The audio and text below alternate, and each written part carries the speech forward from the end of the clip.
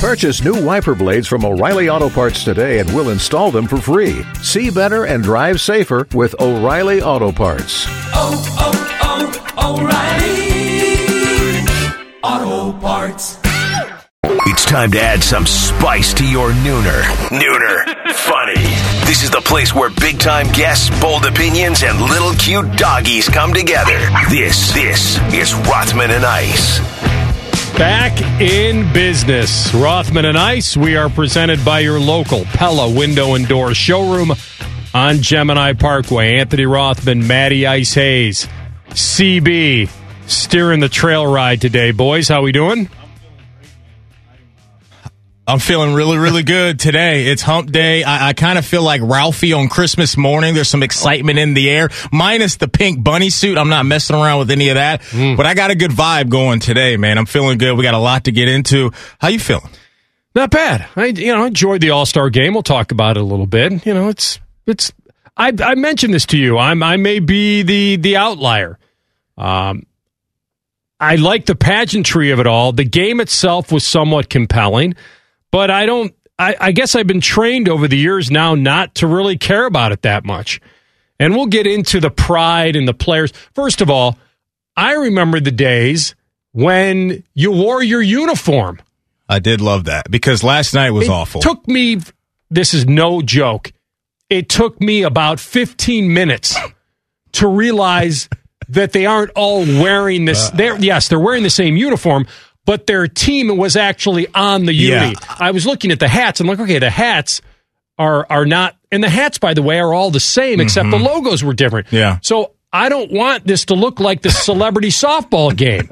I want my dudes to be wearing their uniform in the game. I'm not mad at that. I'm not mad at that at all. Usually, you know me, I'm pretty open to some fashionable stuff. My mind's a little bit more open than yours when it comes to some of these things. Dudes wearing their jersey buttons all the way down to the belly button. I'm in on that when you got the Cuban links going. Like, I love it. But last night... Yeah, Tatis spent $200,000 on something like looked like came out of a Cracker Jack box. Last night, one of my friends put in our group message that the uniforms look like janitor outfits. Janitor outfits. And I like kinda, jumpsuits? Yeah, like little jumpsuits. Yeah. And I don't know how I missed this. Usually you get a preview of these things. I know they were out there online somewhere and I completely missed it, but I would have dunked on these before I saw them last night.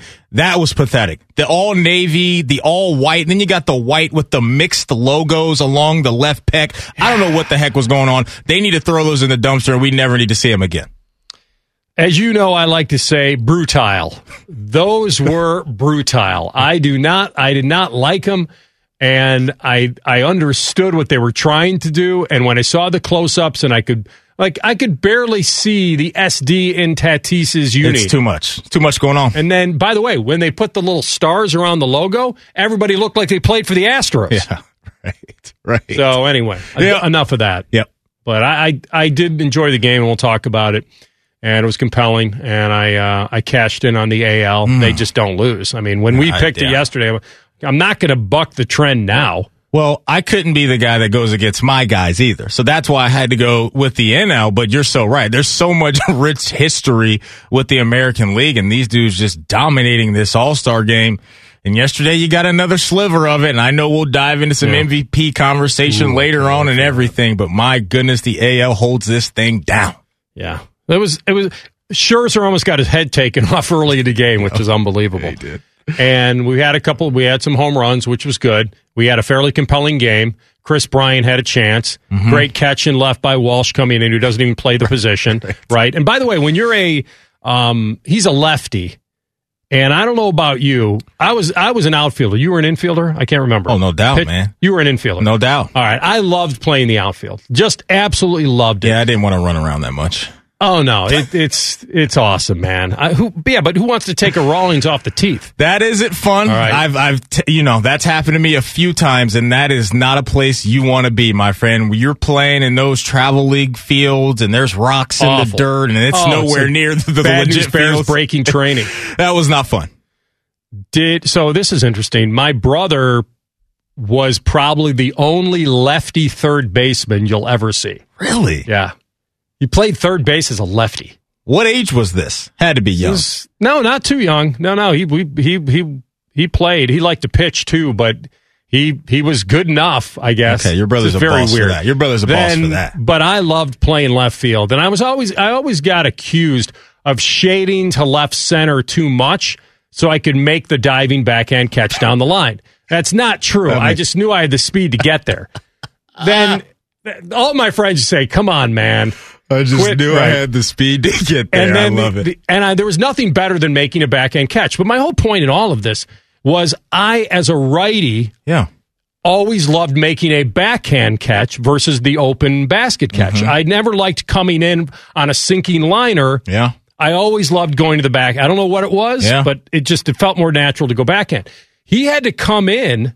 He had to break in hard to save, because that was 5-2 at the time. And Bryant came up with the bases loaded, one swing of the bat, and we're tied. Yeah. And he hits the sinking liner, and Walsh comes in. He kind of breaks towards second and then has to adjust and go back with the open basket. Your depth of field as an outfielder, that's a difficult catch to make. If you come in and you dive backhand, much easier. Trust me, I know. Yeah. Trust me, I know. And he's one of the hidden stories when it comes to the Angels, right? Doesn't get talked about a ton. And look, when you got Ohtani on your team and Mike Trout on your team and Anthony Rendon on your team and all the superstar names that the Angels have, a lot of people probably didn't know who that guy was until last night. So I'm glad that he had that moment, man, because he steps in the box as a lefty and he can let it fly. You can put him in the heart of your lineup, move him around, whatever. He's a really, really good player. So yeah, absolutely, man. That was a heck of a play. And for a guy that doesn't do it in that spot, he stepped up big time for his squad. Yeah. So we'll talk about, and Ohtani. Yeah, I know he was the story, and he somewhat flamed out in the home run derby, although I thought he really salvaged it, and Soto had a great night in the home run derby. But that dude to hit 100, I think he hit 100.2. A couple times. So just to kind of put this in the history, just so people know, I do believe it was the hardest pitch, fastest, hardest, whatever, thrown in All-Star Game history. Yeah. 100.2. It's our guy on this show. That's what he does, man. And then how about this, AR? He'll throw a splitter changeup up there about 90 miles an hour. Slider was 92, and the splitter was, you're right, splitter I think was 89. It's ridiculous. And I think it was Arenado who he hit 100 plus against. Yeah. And by the way, he hit 99.7. So I do think, and I have to check this. Am I thinking of this as a starter? Because one of the relievers would have had to have gone. Or maybe it is All-Star Game stuff that maybe I'm right. Yeah.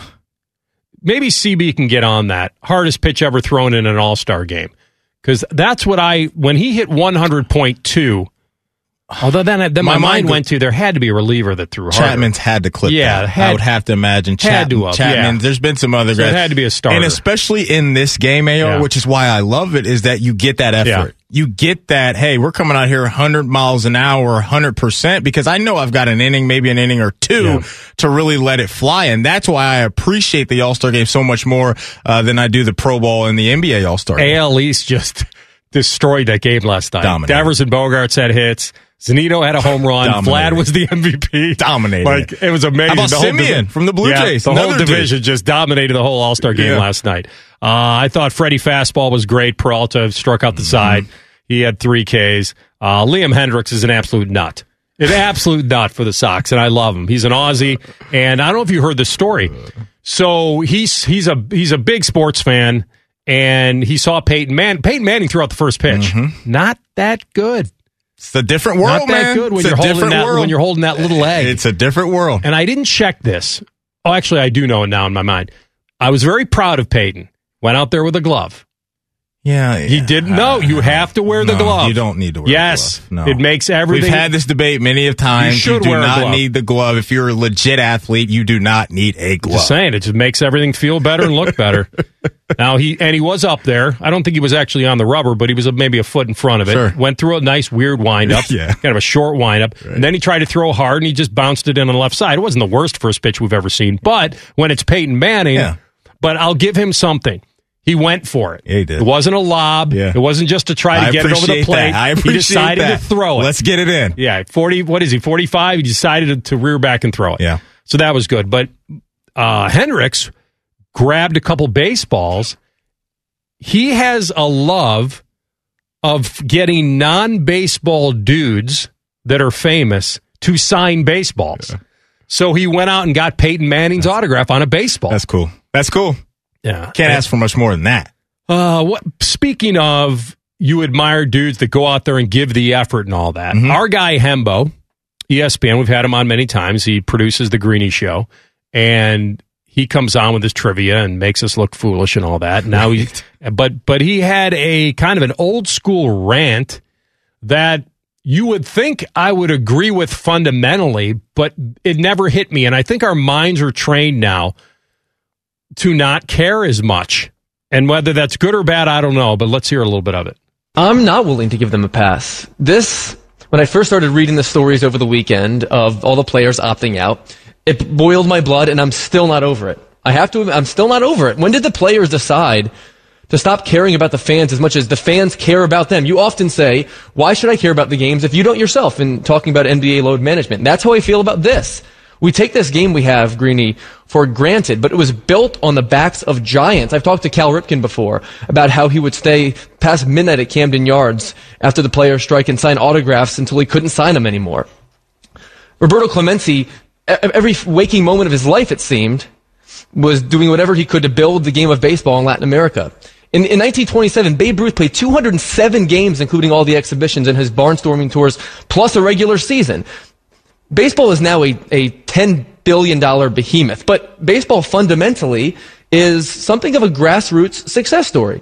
And behind every story and behind every fan like me is a catch with your dad in the backyard and learning of your favorite player. And seeing that player, for me, that's player is Cal Ripken Jr. This is a game, Greenie, that provides players the opportunity for generational wealth. All I'm asking is to pay it forward. I'm not asking Jacob deGrom to stay till midnight and sign autographs or to fly medical supplies to Nicaragua or to go play barnstorming tour from Biloxi to Dubuque or wherever. I'm just asking you to play in the freaking All-Star game that the fans elected you to. They're the only ones that matter, so pay it forward. All right, a couple things there. One, and I'll have to double check this, I think the managers choose the pitchers, correct? I don't think the fans voted them in. Maybe the starter, I believe, the manager. I don't know about the entire staff. I think everybody gets voted in. I think they... some are by the position players, I think, are by the fans, and I think the pitchers are the managers. But because I think the managers have to check with the clubs on, hey, I'm not screwing your guy for the second half here. Is he starting coming out of the break? What's the timing? Like, I think there's something to that. There's an agreement, and I think J-Lo and I were talking about this, where there's this common courtesy among all-star managers that I'm not going to demand that your guy throws or pitches. Yeah, and I understand that. I understand that, and I got to be honest, it didn't hit me last night that I was missing Jacob deGrom. No, and I understand Hembo's passion that he loves the sport. We're with him on the passion for the sport, but I wasn't sitting there ticked off at Jacob deGrom for not being there for whatever reason. This is a guy that he's been nicked up. His team's in first place. Maybe he just wants to stay healthy. I don't know what his reasoning is. But I'm not upset with Jacob deGrom for not going out there for an inning and throwing 1,000 miles an hour when he's already been nicked up this year. So what he said was compelling. Yeah. But I'm with you on this, and we'll come back and talk a little more about it. And then the Aaron Rodgers saga continues, and there are a couple people that are, fairly close to the sport that are thinking drastically different about it. And Schefter's one of them. He'll come on at 12:33. And then another former player had a thought. And we'll tell you about that next. Off and running. Rothman and Ice on the Fan. When that alarm clock goes off, Morning Juice comes on. The perfect way to dominate your day or just lay around the house. Morning Juice. Weekdays at 6. The Fan. Dog advice? Check. Gambling advice? Check. Eating broccoli for every meal? Check. Yeah, I know you're hungry. This is Rothman and Ice. All right, welcome back. I think, Maddie, with it being Shohei time, I think that allowed deGrom to kind of recede into the night a little bit. I do think this All-Star game was around the new phenom, the pitcher with a sub 3.5 ERA, slugging 700. Yeah, most likely MVP on how he impacts the game, despite not playing every day as far as his being a position player. But the fact remains that Hembo went off on deGrom not being there. Fundamentally, I agree with the sentiment. I really do. These are multi-million-dollar players who get voted into the All-Star game. And I think his take today, and by the way, he's been there before. He's a 4-time All-Star. This was his 4th. And I know Hembo's take was, okay, well, he just has to go throw an inning. It's not like he's been asked to throw a game. I think there's a couple things here. One, the Shohei effect. That's why we didn't miss DeGrom. DeGrom has been sickening, filthy, everything you want to say about being a pitcher, and he is. And it would have been nice to see him. But the only people that really, by the way, he's a pitcher, not a position player. I do think as a kid, there was a lot of pride. I always loved it when my team, growing up in Chicago, when there were White Sox in the All-Star game, and that guy came up, and you wanted him to play well. You really wanted your guy to show up. Yeah. He was wearing your uniform, not that garbage last night. Right. And so there was a lot of pride there. But think about this. The only people that really, truly missed DeGrom, if at all, were Mets fans. And Mets fans were probably thrilled that he didn't pitch. Now, I know that Hembo came back today and said, well, tell me about a dude that's, been affected by injury because of the All-Star game or ruined his second half. It's not about trying to find one. It's about not tempting fate, taking the time to... I've been trained and you have been trained and fans have been trained now that this is the way it is. So when you start bringing up barnstorming tours and Babe Ruth and back in the day, while I always agree with this is an amazing honor and you should show up, it's not just showing up. He would have had to have thrown a baseball. Yeah. And he didn't want to throw a baseball over his break because of what he's going after. When this came out last week, it didn't hit me at all. And I started after Hembo did his rant, which I truly respect. I started thinking, okay, why didn't it hit me? And those are the two things I came up with. One, the Shohei effect. That's all I was interested as far as the pitchers go and really seen. Yeah. Two, he is a pitcher. He's not the leader in home runs who decided I'm not going. Right. And so it didn't have the effect. Jacob deGrom does not affect me. And the little kids who view deGrom as a hero in New York or Mets fans, did they miss not having him? Of course. But once they learn that your guy may be the MVP and lead your team to a World Series, then I think you could justify it. Guess who else wasn't there? And I didn't even think about it. The best player in the game. Ohtani's teammate, Mike Trout. Nowhere to be found. Didn't even cross my mind one single time. And to me, that speaks to how in good shape the league is right now. Because you mentioned Ohtani. How many other kids were tuning in to see Tatis? The video of Freddie Freeman's son running up to hug Tatis. Like, those are the new faces of the league right now. Did you hear what he said? Mike Trout might be the best player, but those two guys are getting people to the park and getting people to their TV screens, and Shohei Ohtani and Fernando Tatis. The kids love them. These dudes are rock stars. And I was sitting here thinking, man, like, Mike Trout wasn't even there yesterday. Didn't even cross my mind. Freeman said that he was batting .220 this year, and his kid said to him, Dad, please start playing better. I want to meet Fernando Tatis. It's a great line, and it turned out well. And Freeman's very charismatic. And we didn't miss it. So there are two things here. One, there is a youth movement, and there is enough talent to carry it. Yep. And you don't need... Now, if there was a dude that had... If Ohtani decided not to play this year,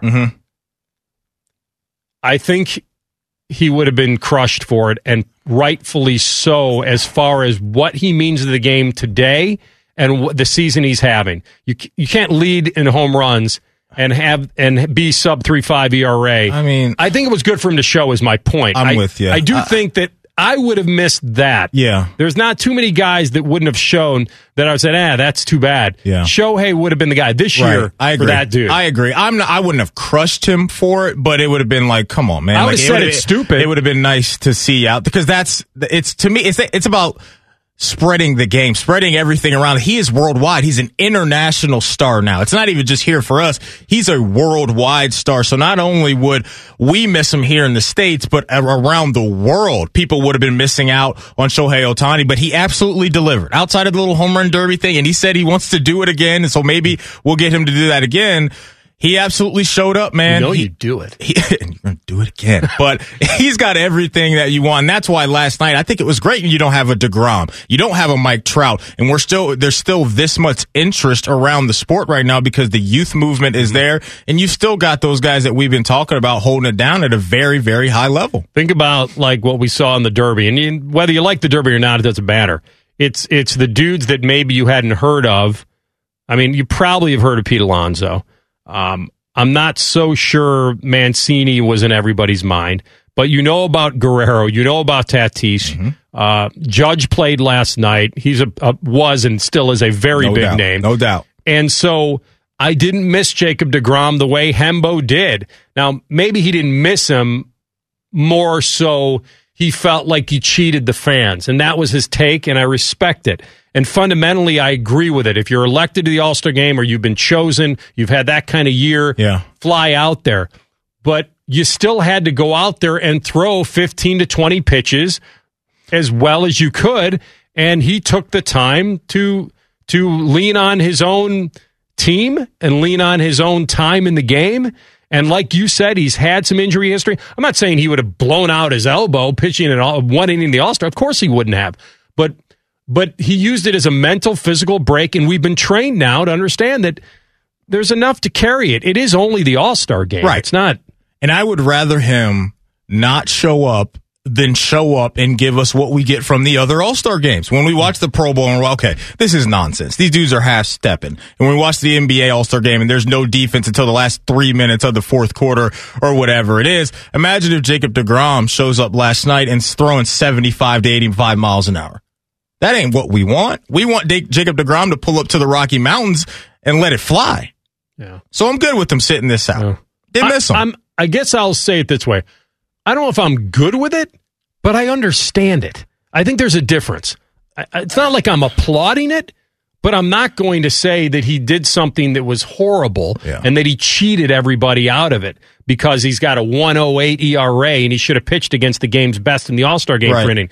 Ideally, yes. But with his history, where his team is, what's going on, and how many other dudes I wanted to see, I'm missing Jacob deGrom. Game's in good hands, man. Yeah. Game's in good hands. And then he'll have to wear this, whatever it is. And so, if it hit him that way, then that's fine. That's what makes it go. We'll have Schefter on next. The Aaron Rodgers saga, we're at like 13 days and counting. So I think the good news is either the suspense is going to continue or we're going to get a resolution. We'll talk to him about the latest next. Rothman and Ice on the Fan. If you consider yourself a Buckeye fan, you've come to the right place. This is your heritage sports talker and home of Ohio State Athletics, The Fan, Ohio sports destination. NFL Playbook with ESPN's Adam Schefter. All right, great time of the week. We get to talk with the senior NFL insider of ESPN. He's our friend Adam Schefter. And he's on the Bryant Heating and Cooling Systems Fan Guest Hotline. Hey, Shefty. What's going on there, guys? All good, man. 13 days and counting until the start of training camp. And on your podcast, which is getting a lot of play, was getting a lot of play this morning on Get Up and on ESPN Radio in general, that you've continued to say that the truth is that Aaron Rodgers doesn't want to be in Green Bay. I agree with you. I don't think he wants to win any more games for that franchise. And then Jeff Saturday, it's not that he disagreed with you. I just think he kept his opinion the way it was, that he says he will play as a Packer. He said, if you don't like your boss, suck it up. He says he could have sold everything. He could have sold his house. He could have shipped his cars out of there. I don't know if he joined or renewed a golf membership there. Yeah. Anything along those lines that you can tell us about, details about, maybe there is a wink that he could come back, play a year, and then they would reduce the contract for him and let him out earlier? Well, again, I think that is what the two sides have to try to figure out in the coming weeks. Now, again, him not wanting to play in Green Bay again, which could happen, we don't know. Doesn't mean that he won't play there again. I mean, he is under contract. So he has an issue at this point in time. But the Packers they both have an issue. And they're going to try to figure it out.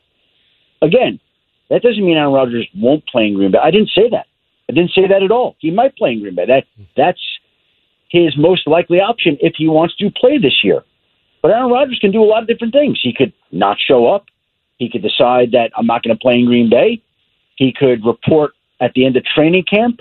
He could report in the middle of the season and get credit for the season. But there are going to be discussions between both sides that dictate what route that's going to go. I can say this. He's not playing the last 3 years of his contract as it is in Green Bay. That's not going to happen. And in fact, I'd even go so far as to say I would be shocked if he played this year on his existing contract, and this has nothing to do with money. Nothing to do with money. I'd be surprised if he played this year on his existing contract as it is. Like, if you're going to tell me right now, Aaron Rodgers is going to show up at some point, whether that's on the first day of camp, the end of camp, the beginning of the season, and play on the deal as it currently stands, I would tell you that I don't think that happens.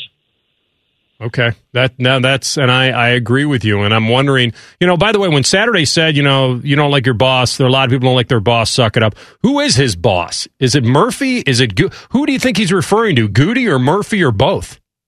Both. Okay. Both. Mark Murphy's the president, Brian Gutekunst is the GM, and I think he's referring to both of those individuals. Okay. All right, Schefter, one of the more popular defensive players in the league seems to be wrapped up in a story that is not good. What's going on with Richard Sherman right now? Well, here's what we know. And I just posted on this on Instagram, but he was booked at 6:08 a.m. local time, Wednesday, at the King County Correctional Facility in Seattle. He's being investigated for burglary, domestic violence. He was denied bail, but a spokesman for the Redmond Police Department told ESPN that standard procedure for suspects of domestic violence until they can appear before a judge. Basically, this happened about 2 a.m. The person called police, said that an adult male family member was attempting to force his way into the home. Police arrived. The suspect was outside the home. He fought with police, but was eventually apprehended and taken to a local hospital to be checked, then was cleared medically and booked into the King Correctional Facility.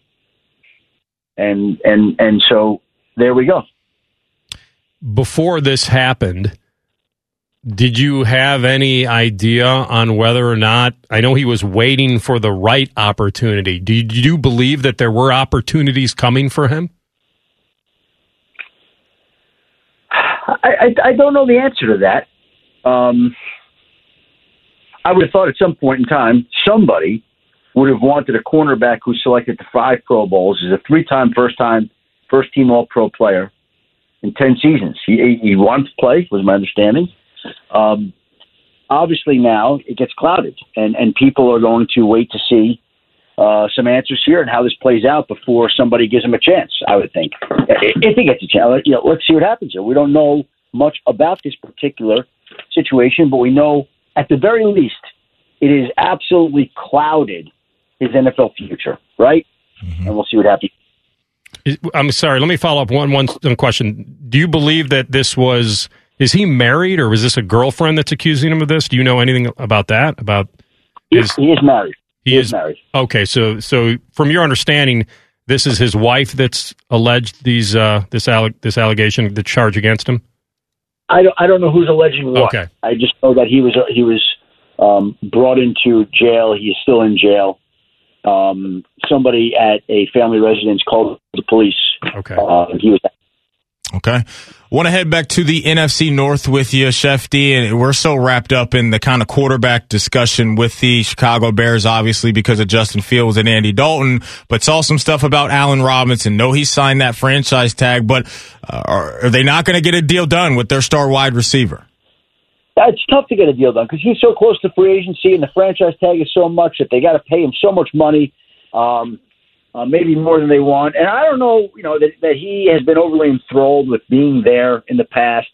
And so it's going to be difficult to get it done. Now, look, deadlines sometimes spur action. Maybe sometimes, Each side decides it's looking for one thing or another, and that always could impact and influence a certain situation. But again, I think that a deal there is going to be difficult to achieve. We have discussed this with you before about the Bears' plan with Justin Fields, and and I know the guys were debating this on Get Up, and I think Sam Acho felt like they really do want things to go well enough where they could sit him for most, if not all, of the season. Do you believe that is their ideally what they're thinking would happen? I mean, it's that Andy Dalton plays so well that Justin Fields doesn't need to play right away. Well, think about it like this. If Andy Dalton's playing well, they're winning games. And if they're winning games with Andy Dalton, then there's no reason to play Justin Fields, and they can bring along their young quarterback at a very slow pace, which, of course, any team would like, want, and prefer.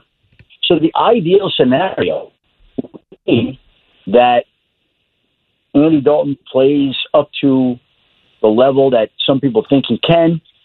They win. Justin Fields sits, learns, is not rushed, is not thrown to the fire before he's ready. I mean, think about what Patrick Mahomes did in Kansas City the year he sat behind Alex Smith. It worked out perfect. Now, he's Patrick Mahomes. He's different. Who knows if Justin Fields would be like that? I don't know. But I do know that plan seemed to work pretty well, and they were able to bring Mahomes along at the pace that they wanted. And I think the Bears would like to do the same, but Andy Dalton's going to have to play well, and they have to win to do that. So the only thing that you feel is guaranteed is what they're saying, that Andy Dalton will start the year on Sunday night against the Rams, and beyond that, everything is up for grabs? Yeah, I think Dalton starts the year, and then we see how patient the Bears can be. Okay. And that will depend upon Dalton's performance and their record. Okay. Shefty, if I were a Giants fan, how concerned should I be getting about Saquon Barkley and him being available to start the year? Well, look, I think what the concern is you got a running back coming off an ACL. He's been banged up. He's still an all-world talent. Is he going to be up to that right away? Probably not. Are they going to give him 25 carries out of the gate? No. Can he work back to that? Yeah. And I think a lot of times people say that, it typically takes players, even though they come back from an ACL injury, it takes them 2 years to get back. Now, there are exceptions, and this guy's freaky enough that maybe he could be one of those exceptions. We saw Adrian Peterson do what he did, and maybe Saquon Barkley is good enough and talented enough to do the exact same thing. I don't know. They don't know. Look, he's got an ACL. He's coming back from it. Most players, it takes 2 full years before they return to form. Some are exceptional. Certainly Saquon could be that, but we'll find out and see that this summer. Yeah, the other thing that's still on a weird timeline is Deshaun Watson. We have no idea what's going to happen there. I was reading that, if they put him on paid leave, if he gets, then certainly to get this $10 million salary without having to suit up, you get the paid leave. But if he's not going to be placed on paid leave, and I know you've told us before that there's no way he's showing up, how do you think this plays out a couple weeks before camp with Deshaun? That's a football question to a certain extent, and I think we have to answer the legal question first. And I'm not smart enough, nor do I know enough, to give you an authoritative answer there. I guess I was quickly asking about whether the league will decide to put him on paid leave so they can take all the guesswork out. They could do that. I spoke to one person this way. They're like, "What did Deshaun Watson do?" I'm like, "Well, he's being accused of a lot of it, right? But what do we know he did?" I don't know I don't know a lot of these answers right now. I just don't know. And so it's a very look. There are disturbing allegations. It's a murky area. He said, they said, there's a lot of women that are making accusations. I just don't know. I just don't know. I've spoken to people. I'd like to give you some clear-cut answer. Oh, yeah, here's what happens. Here's what the league. I don't know if they know right now. Yeah. That's honest. I get it. The bottom line is there are 2 huge and entirely different and significant situations hanging over the NFL going to camp. Aaron Rodgers, no clear-cut answer right now. Deshaun Watson, no clear-cut answer right now. This will crystallize over time, and answers will be formed, but they're just not there yet right now. No. Yep, no doubt about it. And maybe by next week we'll have I don't even know if we'll have an update next week. It might have to be day one of camp, and then we'll find out if Rodgers shows up or not. But you're still betting that he won't show up to camp. I'm betting he will not show up to camp under the current terms of the contract. Okay. I would bet he doesn't show up to camp, period. But again, they have the next couple of weeks to figure this out and try to resolve something, right? Yeah. Right. So if they can appease him, reduce the years on the contract, which now has 3 years left, say, okay, we'll make this the last year of your contract with the promise that we won't. But if you're the Packers, then I say this to myself: why would you do that? Then why not just trade him now and go get 3 first-round picks for the guy? Like if that's what you're going to do, and I'm sure that's going to come up at some point, reducing the years on the contract. Well, aren't you then better off trading him? But they said they're not trading him. Yeah. So, like, Green Bay's not going to get what it wants, and Aaron Rodgers isn't going to get what he wants. So, what is the compromise for all sides to make everybody happy? I don't know. Maybe they just think one more season with him gives them a chance to win it all, and then on top of that, maybe he warms back up over a season. Who knows? But I agree with you. Hold on. You say that. What is Aaron Rodgers getting to come in to play for one more season, which he doesn't want to do? Wow. What's he getting? I'm asking. Well, he's getting what he's getting paid, and he's getting a chance to rejoin a team that was knocking on the door, and a chance and I'm Aaron Rodgers, and I'm not interested in doing that. Yeah. Like I don't like you guys. I don't trust you guys. I understand what you're saying, and by the way, you're telling me I get the opportunity to come in one more time and knock on the door and win a Super Bowl. Oh, win a Super Bowl in a place that I really don't want to play anymore. I'm with you, man. I know. And make the president and GM look good because I came in and helped them win a Super Bowl? No, thank you. Not interested. Thanks, Shefty. Good job, man. We'll talk to you next week.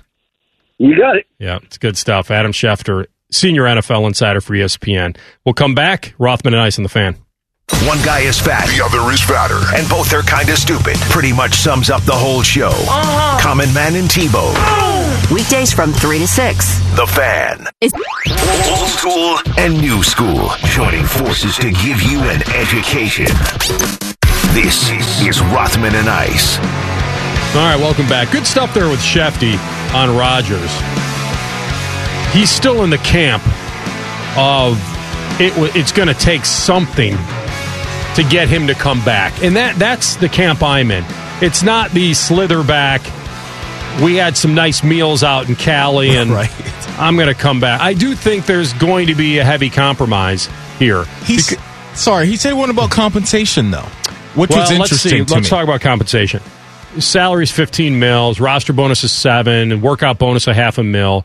So if he didn't play this year, he's leaving $22 million on the table and another $1 million plus of training camp fines. And then if they want to if they're really done with him, they'd go after the signing bonus, which is $11 million. Mm-hmm. So, which I doubt they would, and that's probably not even been whispered. Right. But if they can convince him to come back, what would the Packers have to give him? That's the question that's on the table. And by the way, that's the question. That's the strategy they've got, because if they don't want to trade him and they want him to stay, but like Schefter dropped at the end, which I thought was interesting, was, well, if he's only going to come back for a year on a wink, then why not just trade him? Like, what is 1 year with Aaron Rodgers and my feeling is, well, maybe the Packers look at it this way. You get him for this season, and they're a pretty good team, so that makes them a contender. Mm-hmm. Him coming back to them makes them an instant contender. No doubt. Number two, if you were going to trade him, unless he gets hurt, you'll always be able to get what you can for him. He's not going to have a horrible season to the point where I think his value... Now, he would be a year older, and maybe the value is altered slightly, but I do think the market would still be there for him. That would be the reason you dish him now, is that even if he comes back, you don't feel the 1 year of a rental of Aaron Rodgers is not enough to offset what you could get in futures. The last part of Schefter's statement when he said win a Super Bowl and, quote, make the president and GM look good, that jumped out to me when Schefter says that. And it's kind of where we've been trying to investigate this whole situation. Yeah. And when we keep asking the question, and Schefter's asked it, and we've asked it to each other, well, what's going to change? What's going to warm him back up to this? And if Schefter's saying it's not contract stuff, reducing the years, more money, it has to go back to he wants one of these dudes out of there. He wants one of these dudes out of there. And I don't know if that's going down right before training camp, but what else can we point to? Because Schefter, he told us right there at the end, he is not rocking out with those guys. He has a bad relationship with those two guys, and that report was out there at the beginning of this that Aaron Rodgers may want one of these cats fired. And so if we can't make him happy with money, if right now we can't go out there and get him another stud wide receiver to come in and play opposite Devontae, then what else is there left to do? And the only thing that I can get to is that he has probably said, I am not coming back unless one of those guys is gone, or both. Or the other part, which is you shorten my contract instead of letting me out now by trading me. You make sure I'm out next year, that I'm out. But Schefter's saying he's fed up with him. He's done with them. In the very beginning, I'm with you. In the very beginning, he just doesn't want to win any more games for those guys in the green and gold. Like, it's not about the fans, not about Jordan Love stealing my job because he can't. Right. It's about they didn't communicate it to me. They didn't go all in while I was here. They've got too many. They've got both feet in the future and not enough in the present. I've made them complacent as far as what they need to do for me on offense. I make average receivers look like Pro Bowlers, and I reached my tipping point. Yeah. And I think that is him. And here's the other thing: the reason he didn't take the opt-out, which was right there for the taking, is that he wants to play football.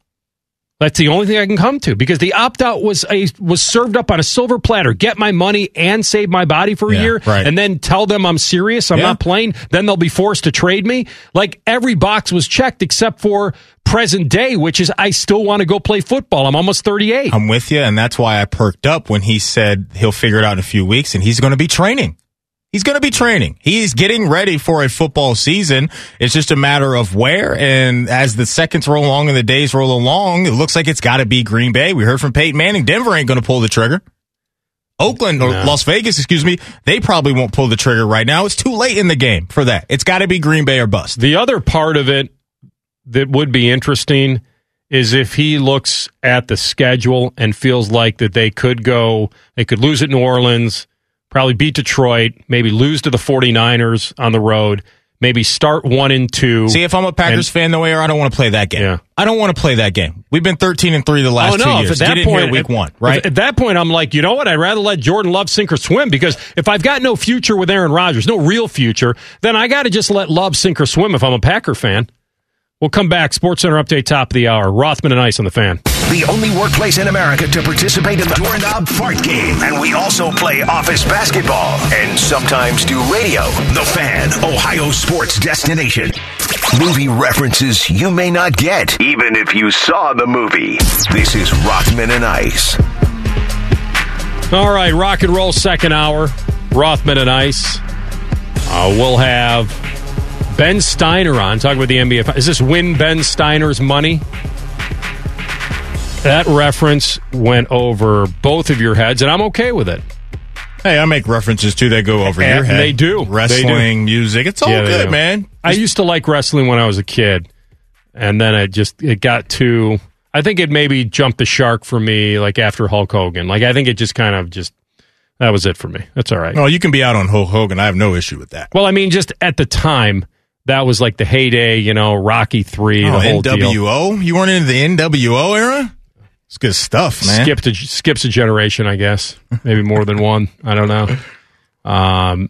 But I have fallen into this deal where I won't take on new shows. There's just not enough time, man. Well, you say that, my friend, and usually we like to throw that out there when the pigskin starts flying around, because that's really when we got to lock in. This is our pocket of time to really get into anything that you like. I've been enjoying Loki. The season finale is Eric Reeser asked me, did you see Loki? It's on deck for me. Don't know what you're talking about. When I get out of here, it's been tremendous. I can't wait to finish that out. But I really haven't been watching too many new shows. I know Big Brother just kicked off. That's on my DVR. Love Island as well. So I'll dive into those.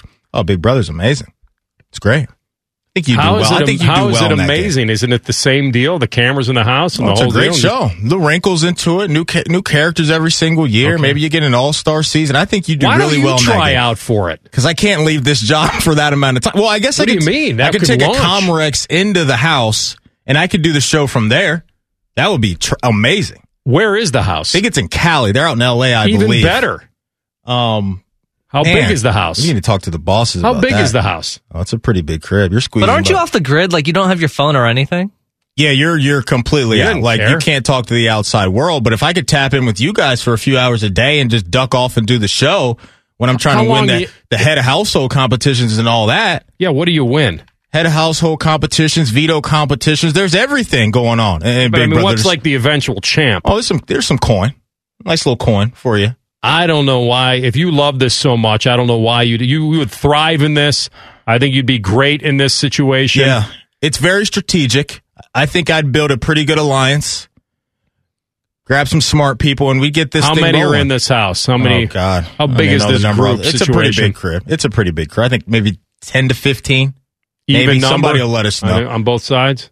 I don't know if it's an even number. It's a healthy group of people, man. But the show's been around for years. I love it, man. Never dipped into Big Brother? No. Okay. I mean, I know what it is, but I never really. Well, you wouldn't like that right now, because the episodes come at you so fast. It's 3 days a week. In Love Island, it seems like it's on for 5 hours a day. I look at my DVR, and Love Island's already up to like 8 episodes. So what you're telling all of us is, do you like to secretly watch people?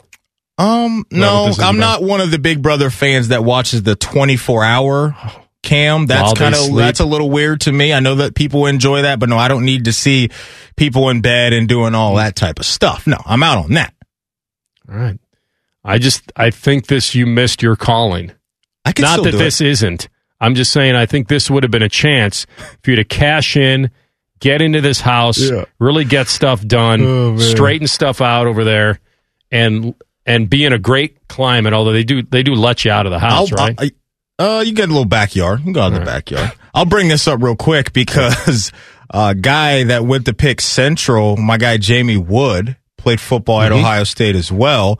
He has now appeared on a new HBO trailer that's a love show called, I believe, F-Boy Island. Heard the name.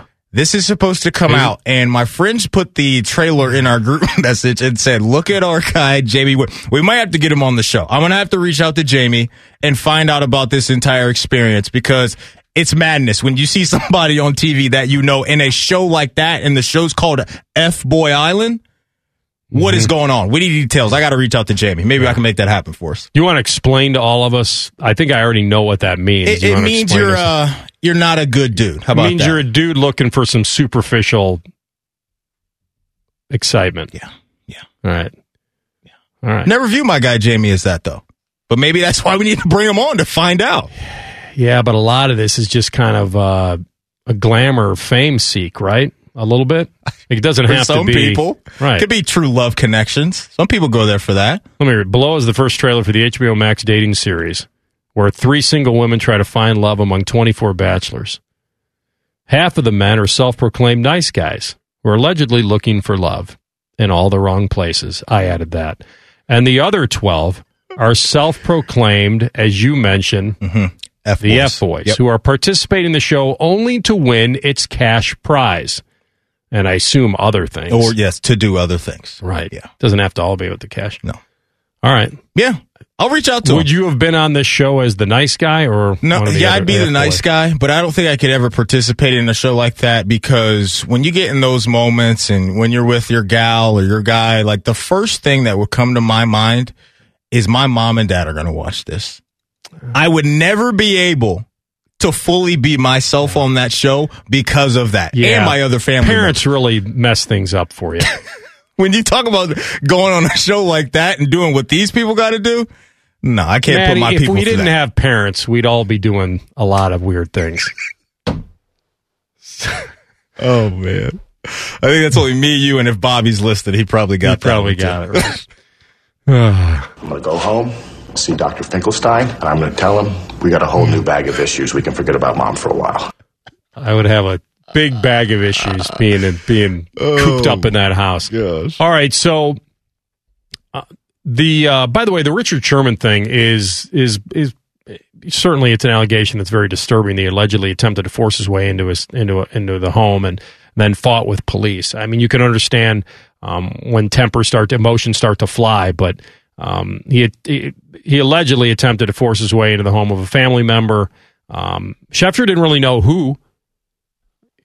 He also allegedly fought with police when they arrived on the scene. They took him to a local hospital where he was checked and cleared and then taken to jail. They said that no one in the house was injured during the incident. The report also says it's standard practice to hold the defendant in a domestic violence case without bail until a judge can address the situation for safety for all. And it's unclear how quickly that will happen in this case.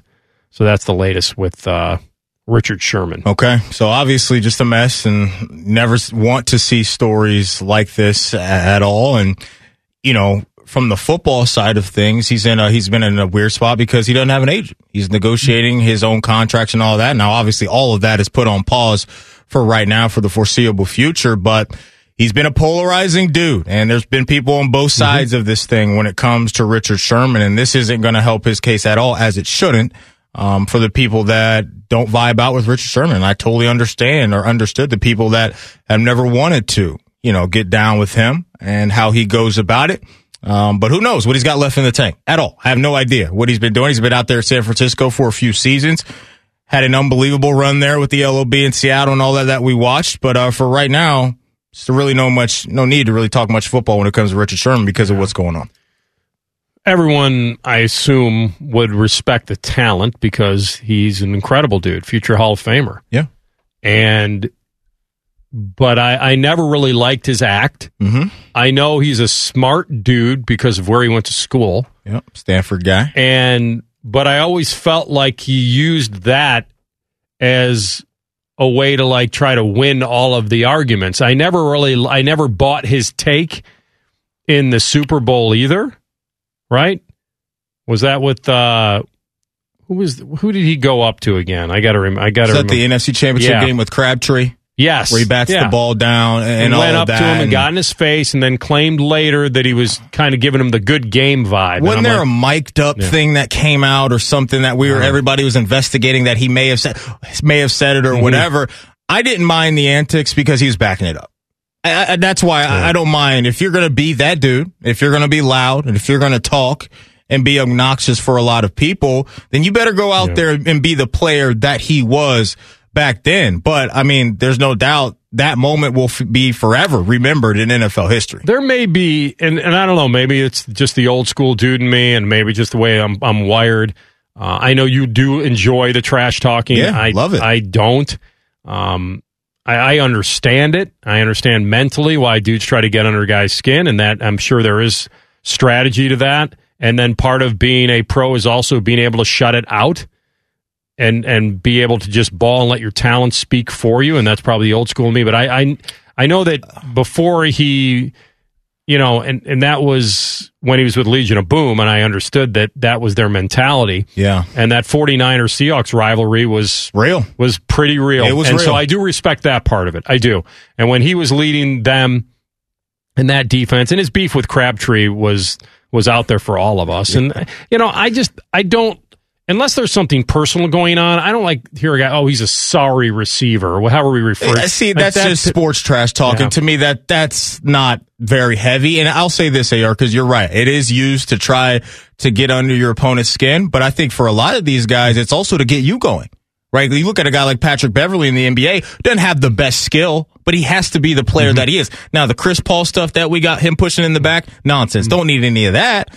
But the way that he is, he can't go out there and be lackadaisical because he'll get run off the floor. So I think some guys are wired to, I need that adrenaline rush. Well, I need to get in. I like what Bobby Portis does. I like when he yells. I just, that to me isn't trash talking. Like when he goes in and gets fouled and starts, yelling. I think that's emotion, and I like that in sports. This stuff is, to me, demeaning of other pro athletes. I think it just, there's a certain respect factor that I do enjoy in pro sports that I don't think Sherman prescribes to, or subscribes to. I don't feel like that, unless there's something personal between you two, calling a fellow pro a sorry receiver. There has to be something personal there. These dudes call each other worse when we can't hear it. Yeah. Face to face. They do that. And look, the guy that I think is cut from the same cloth right now is Jalen Ramsey. Mm-hmm. He is a talker, too. It's the same way in Jacksonville. Mm-hmm. Remember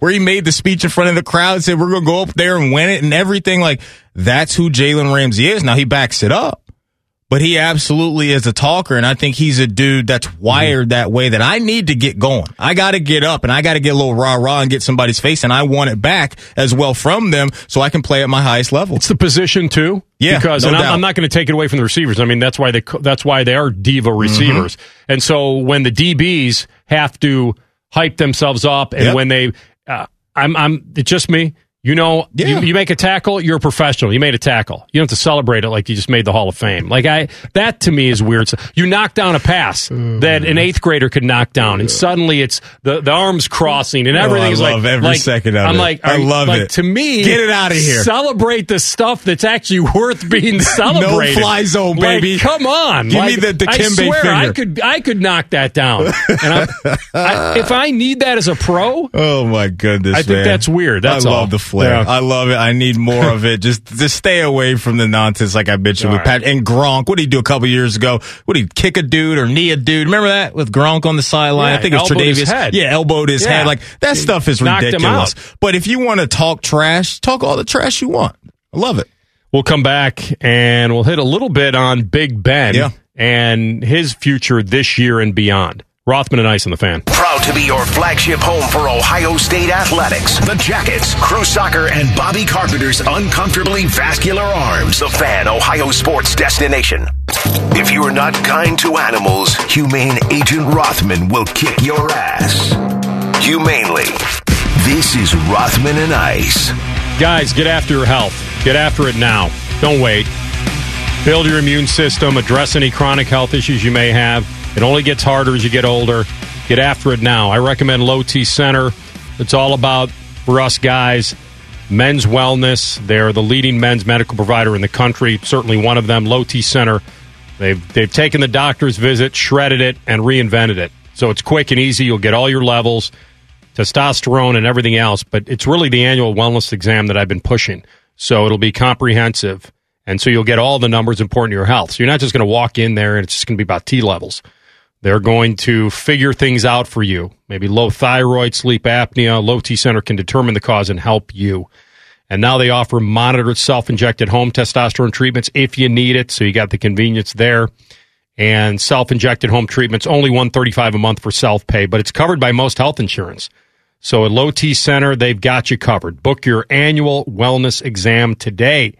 LowTCenter.com. Low T Center, reinventing men's healthcare. There's a thought that Ben Roethlisberger, that his arm is reportedly closer to being one of the better arms in football again, as opposed to being near the bottom. And so now it's early, and I've always said this to you, that he should be feeling good now. Right. Before the season. Camp hasn't even started yet. I would hope. If there was thought that his arm was a spaghetti noodle at this point, there'd be big trouble. Yeah. For Steeler fan, I don't think they question whether Ben can be effective. I question whether he can be sustainable. That's all.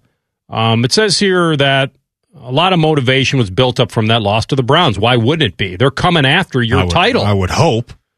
Ben Roethlisberger reportedly is motivated by the amount of negative media he's been receiving over the years, and especially here in 2021.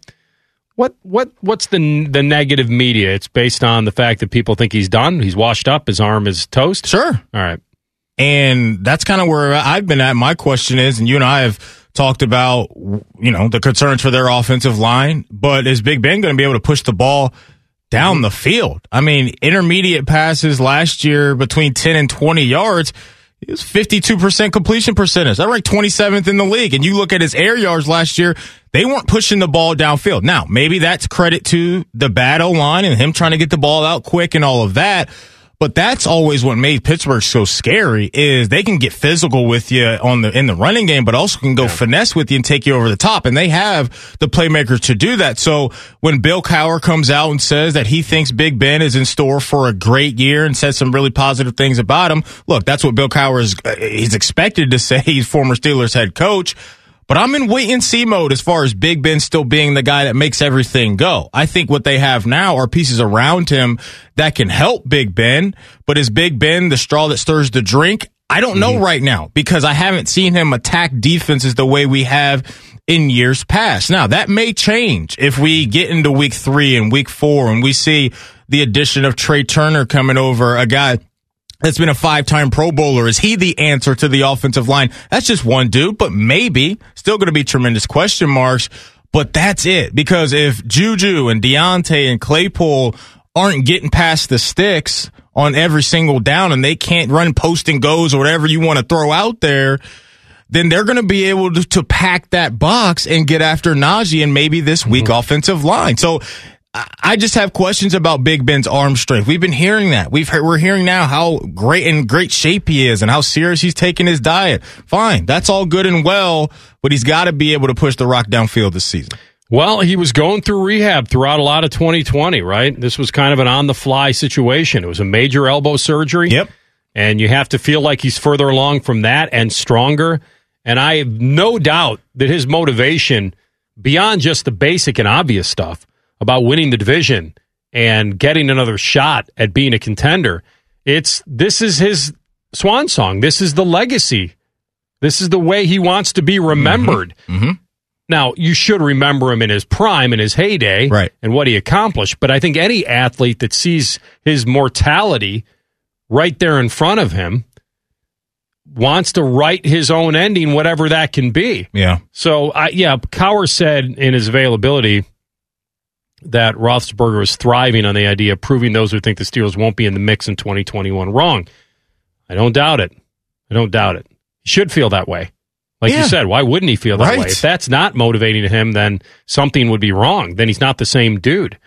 And especially when Ben looks around the division.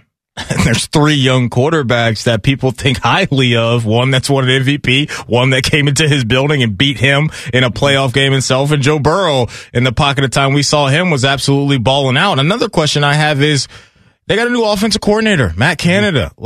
Is that going to be an easy transition to learn how he wants to go about things offensively? And I'm sure he and Big Ben have sat down throughout the offseason and gone about things, and they've, picked each other's brains as far as what's going to work well for both parties. But that's just another wrinkle with all the offensive line transitions. Now you lose Bud Dupree on defense, and now you've got a new offensive coordinator. I just think offensively there's more questions than answer, and I think the biggest one is always going to be the health of Big Ben. It's big. The question I would have, and I think it's a good question, I'm glad you brought up about Canada, is does Ben do what he wants, or is Canada doing what Ben wants?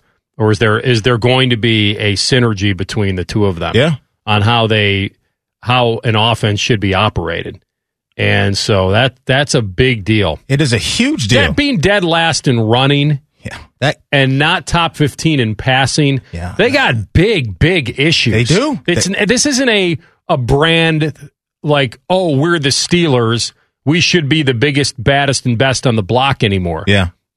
The Browns are here, and they're not going anywhere. No doubt. And now they have the confidence from whacking you. Like, they hammered them. And how about this? Not only that, they've also got the confidence from what they did in Arrowhead against Kansas City. Their own shop without their head coach. There you go. The other game. So what can't happen this year, in my opinion, AR, is Big Ben shouldn't be third in the league in passing attempts like he was a year ago. It was Matt Ryan, Tom Brady, and Big Ben. I think he needs to be closer towards maybe 9 to 15 in that window, with this running game to protect Big Ben and keep him out of harm's way. And then maybe when we get to playoff time and he's healthier or the latter portion of the season, then you can put it on Big Ben's shoulders. That's why you drafted Najee Harris. That's why you drafted him, to help out your veteran quarterback right now. Yeah. Ben, from everything we've watched, be in the gun, get the snap, get rid of the ball as he can, as soon as he can, and Canada style of play, who knows? It's not that way. So we're going to see who influences who. Yep. And I think it's going to be really interesting to watch. We'll come back with Ben Stinar.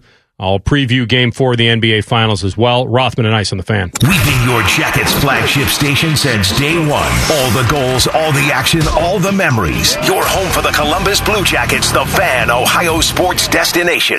Just a couple of guys whose love for fantasy sports may exceed their love for real sports. This is Rothman and Ice. Welcome back. Our friend Ben Stinar, Sports Illustrated Fan Nation, covering the NBA.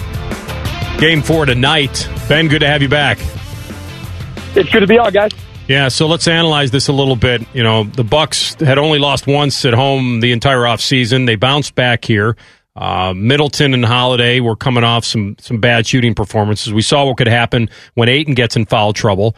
And I'm just wondering, with these days off, do you feel like, are you leaning a certain way, a continuation of the momentum Milwaukee has, or the bounce back from the Suns, because we know how great they can be? I think when the series started, it looked like the Suns were going to kind of run away. I mean, it looked 2-0. It looked like the Bucks were out of it. It was kind of like, remember that series of the Nets and Bucks just a couple weeks ago? Everyone was like, it's over. Giannis is blown it again. They're down 2-0, and they come right back at home and roar back. And I think that a lot of times in a playoff series, a game 3 at home when you're down 2-0, that road, that home team wins. They'll knock off the 2-0 road team, but it's about sustaining the momentum, like you said. If they win tonight, it's a whole new series. If they lose, it's over. If they lose tonight, the momentum's gone and it's over. They're not going to come down from 3-1 and go back to Phoenix, and it's over. Tonight, the momentum can stay with the Bucks, and we got a whole new series if they win tonight. I want to zoom out from the NBA Finals real quick and ask you one Cleveland question. Starting to see some rumblings about Colin Sexton being available for other teams to acquire his services. Do you think that's the smart move for the Cavs to do, to move on from Colin Sexton right now? I don't, because, look, Colin Sexton's not Trae Young. He's not Luka Doncic. He might not even be DeAndre Ayton, but he's still a very, very talented player. People talk about him. Maybe he could be a star sixth man in the NBA for a long time. And at worst, guess what? He's a shooting guard, point guard who averages 24 points a game, in his third season in the NBA. So I think that I don't like the move for the fact that you've got to keep some consistency. This team, the Cavs, they have had no consistency. Whenever LeBron leaves, it seems like there's not a lot of consistency there. And I want to see them build something, because they've got Jared Allen. They've got young guys that they could build around. Garland. There's guys they can play with, and Sexton can grow with. No, they're not building the championship core right now, but I want to see them build a playoff team. If you look at what teams around the NBA have done, the Knicks, the Nets a few years ago with D'Angelo Russell, they build a playoff team, and then that expands them to be an even better team with the pieces they've got, or they can attract free agents. And the Cavs need to just start winning games. Well, he's going to be doing an extension here, right? The rookie contract extension. I think the deadline's coming this fall, and that extension is going to be, it could be spread out over 5 years, but you're talking about, north of $160 million. So you believe that this Garland-Sexton combo you want to see this through? I don't think he deserves the full max contract. And that's where it's going to have to come down to is are you going to, is he, like you said, $160 million? No. But if you could find a way for 100 or 90 or 120 or, a number that's reasonable to guys around the NBA. Look at John Collins. He's going to be a free agent who wants the max, and guys like that. Look at the market. Look at what those guys are getting. If Sexton gets an on-market deal, I just don't. Where are you going to get another 23-year-old who averaged 24 points a game last season? I know that it was a team that didn't make the playoffs, but where are you going to get somebody else like that? Yeah. Yeah. Another young name out there in the NBA kind of trade streets right now. We saw yesterday that Philadelphia has opened up their phone lines for Ben Simmons and possibly working out another deal. Are you a believer in Ben Simmons right now in his game? And do you ever think that we're going to get a fully rounded offensive output from him year in and year out? It's such a tough question. I've gone back and forth. But over the years, too, and this isn't just like, everyone freaks out every playoffs, everyone freaks out. But, I mean, this is a 3-4 year thing we're talking about that's been going on and off and on and off. Can he shoot? Can he not shoot? Can he score the ball? Is he confident? All this stuff. If you look at him at his age, 24, 25 years old, he's been an all-star multiple times. Every season, his team is a 50-win team with him as a top, leading that team, basically. I mean, obviously they have Embiid, but he's the guy with the ball in his hands a lot of the time. And if you look around the NBA, it's like you got to give a guy time. We get so caught up in players and what they're doing at such a young age now because they're all so good. Trae Young, Luka Doncic, all these guys are so good, so young. Devin Booker. He's only 24, 25 years old. So Steph Curry made his first All-Star game at 25 years old. So it's like I think we just got to pump the brakes and say if he was 27, 28 right now, okay, maybe I think I'd check out. But he's been on a 50-win team for the last 3-4 seasons. He's an all-star every season. He puts up good numbers. They get far in the playoffs. They can't figure it out because of a lot of reasons. I mean, it's not just Simmons' fault, but I think we just got to pump the brakes on him. Obviously, he's got to figure out how to shoot the basketball, but we've got to pump the brakes and realize how old he is and how he's still got time to become a better player. Talking with Ben Stinar as we talk NBA with him, Sports Illustrated and Fan Nation here on the Bryant Heating and Cooling Systems Fan-Guest Hotline. Ayton was so good in the first half the other night. He was rolling to the rim. He was posting up smaller dudes. He even faced up Giannis, but he got into that foul trouble. He couldn't kind of stay in rhythm.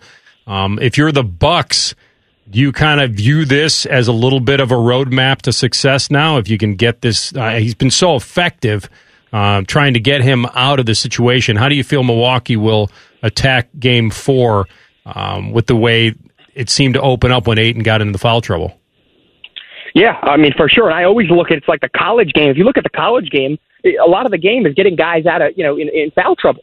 And I feel like in the NBA, it's not always a thing because it's just there's 6 fouls. It's a different, the way the game is called is different. But yeah, that's such a tactical thing. Is if you can get Ayton out of the game, and I'm sure they did it last game. They got to try to do it again because look what it does. It's such a blow when you got a player go out to foul trouble. He can never get in rhythm. So you go out, you sit on the bench. You come back, you come back in different spurts. You might pick up another foul, then you got to sit out again. Yeah, I think that's they've got to go full force and just trying to get Ayton out of the game. Yeah, go attack him, try to give him 3-4 fouls early.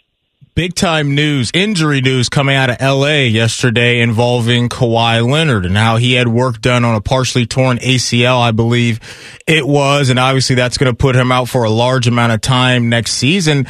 Have the Clippers missed their championship window? So much noise when Paul George and Kawhi were signed about them winning the chip, and it obviously hasn't happened yet, and who knows what Kawhi is going to look like now with injuries already piling up. Have they missed their window? Yeah, I think they have. I think we gained. I mean, what Paul George did in the playoffs this season reminded everybody. Paul George is big time. He's had a lot of hiccups in playoff series. He's lost in the first round a lot of times, but he's still a big time talent. And what he did in the playoffs this year, I don't know if it was just because Kawhi also went out to get to carry such a big load. But would he have played so well if he had Kawhi with him? I don't know. But the bottom line is Paul George proved why everyone freaked out when he joined Kawhi is because look at how good George was. And you've got that with Kawhi Leonard, but, they're not getting younger. They're both, they're still going to be good. I mean, Paul George is not old, but they're not getting younger. And then Kawhi's got to come back from this, and who knows how Kawhi's going to respond. Remember that injury he dealt with in San Antonio? It was load management people were talking about for a while, and it just compounds at an older age, at 30 years old. How many more games is he going to have to miss or feel comfortable with his body? I don't think the Clippers are going to end up winning the championship with this pair. All right, man. Team USA has cooled things down, at least for a little bit after what they did last night. Are you concerned at all about them being the last team standing this summer in the Olympics? I'm not concerned at the end of the day. I mean, they've still got Damian Lillard, Jason Tatum, Kevin Durant, but I'm telling you, I always tell people 2012, I'm young, 2012, is the team I always think is the greatest team. I know the dream team was 92, but 2012 ruined it for me. I mean, you got LeBron, Kobe, all those guys on the same team, and then I look at this team, and it's like they're amazing, but it's nowhere near what I got to see in 2012 and people saw in 92 and even 08. It's a different game. I mean, I'm not concerned, but it's not the powerhouse everyone seems to think it is compared to past USA teams. Good stuff with our friend Ben Stinar covering the NBA for SI and Fan Nation. Ben, thanks for jumping on, man. We'll talk to you throughout. Thanks, guys. Yeah, good stuff. Ben was on the Bryant Heating Cooling Systems Fan Guest Hotline. By the way, Booker is now 12-1 to be the MVP. He struggled in Game 3 in a loss. Mm-hmm. And I talked to some other dudes that I know that bet a lot. And I agree with them that I wouldn't have adjusted those odds so drastically off a loss.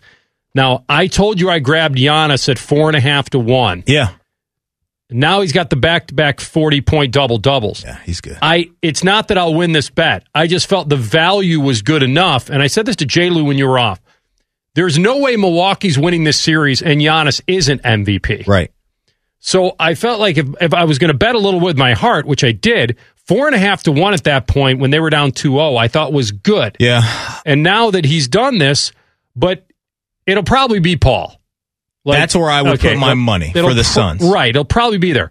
But now getting Booker at 12-1, if he bounces back tonight and they win this series, now this is always, and most of the experts will tell you, it's a narrative-driven thing, this MVP. That's why CP3. A certain amount of people vote for it. Yeah. CP3 being the age he is, the leader he is, Book would have to be so above and beyond. Yeah. But if you did have Book at 12-1 and he went off and they win the series and CP3 comes back a little bit, do they give it to Chris Paul based on a Lifetime Achievement Award that he has to be the MVP, and that's what I would worry about. The word that you used, narrative, holds the most weight. It does when the humans are voting on this, and you nailed it, man. Everything he's been through, the injuries, and been around for a decade plus, and all of that. I think if he keeps playing at this level, it's his. He or Giannis. And he probably will have to play at a certain level for them to win it. Yeah. I don't think Booker can win it by himself.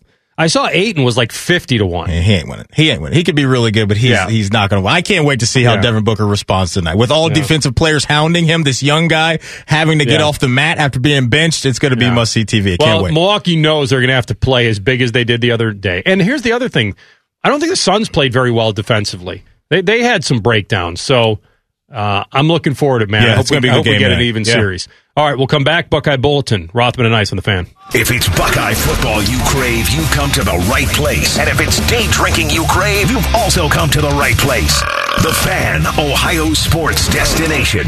Rothman and Ice present Buckeye Bulletin. Sponsored by Logan AC and Heat Services. Don't go through another air conditioner breakdown. For fast, friendly service, call the experts at Logan Services now for a free estimate and next day air installation. All right, AR, let's crank out this Buckeye Bulletin. Show a little love to some guys living their dream. A couple baseball players over there for Ohio State.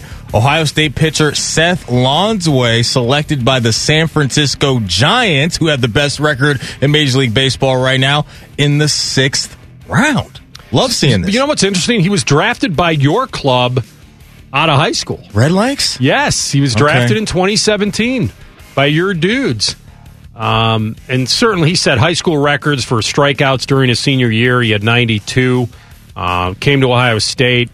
Second team freshman All-American right away, and he was a team captain his junior season, so happy for him, an Ohio kid. Yeah, that's absolutely great. And another guy pitching for the Scarlet and Gray, Jack Neely, selected in the 11th round by the Pinstripe, those New York Yankees. So Jack Neely is a strapping young lad at 6'8", 2 1/4. Okay.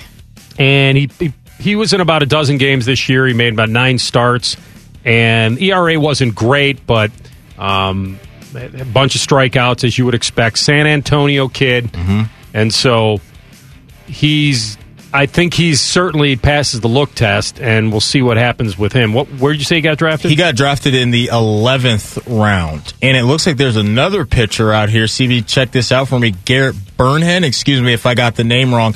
He was selected in the 9th round. So these are it's Burhen. Burhen, Burhen's the Indianapolis kid. So he's gone there in the 9th round. So a couple guys, man, obviously getting some recognition. I think that's absolutely tremendous. You look at the brand that is the Yankees. Obviously, that's very strong. The only problem I have with this is now he's going to have to shave off his facial hair if he has any, which I think is the stupidest rule in sports. It's ridiculous. I didn't know that they still did that. Yeah, it's just like, why are we doing this? We're all grown. I can rock whatever facial hair I want. They made Corey Kluber do it, yeah. Yeah, it's just ridiculous. Why? As long as it's lined up and tight. You can't have anything. You got to be babyface assassin out there like Steph Curry.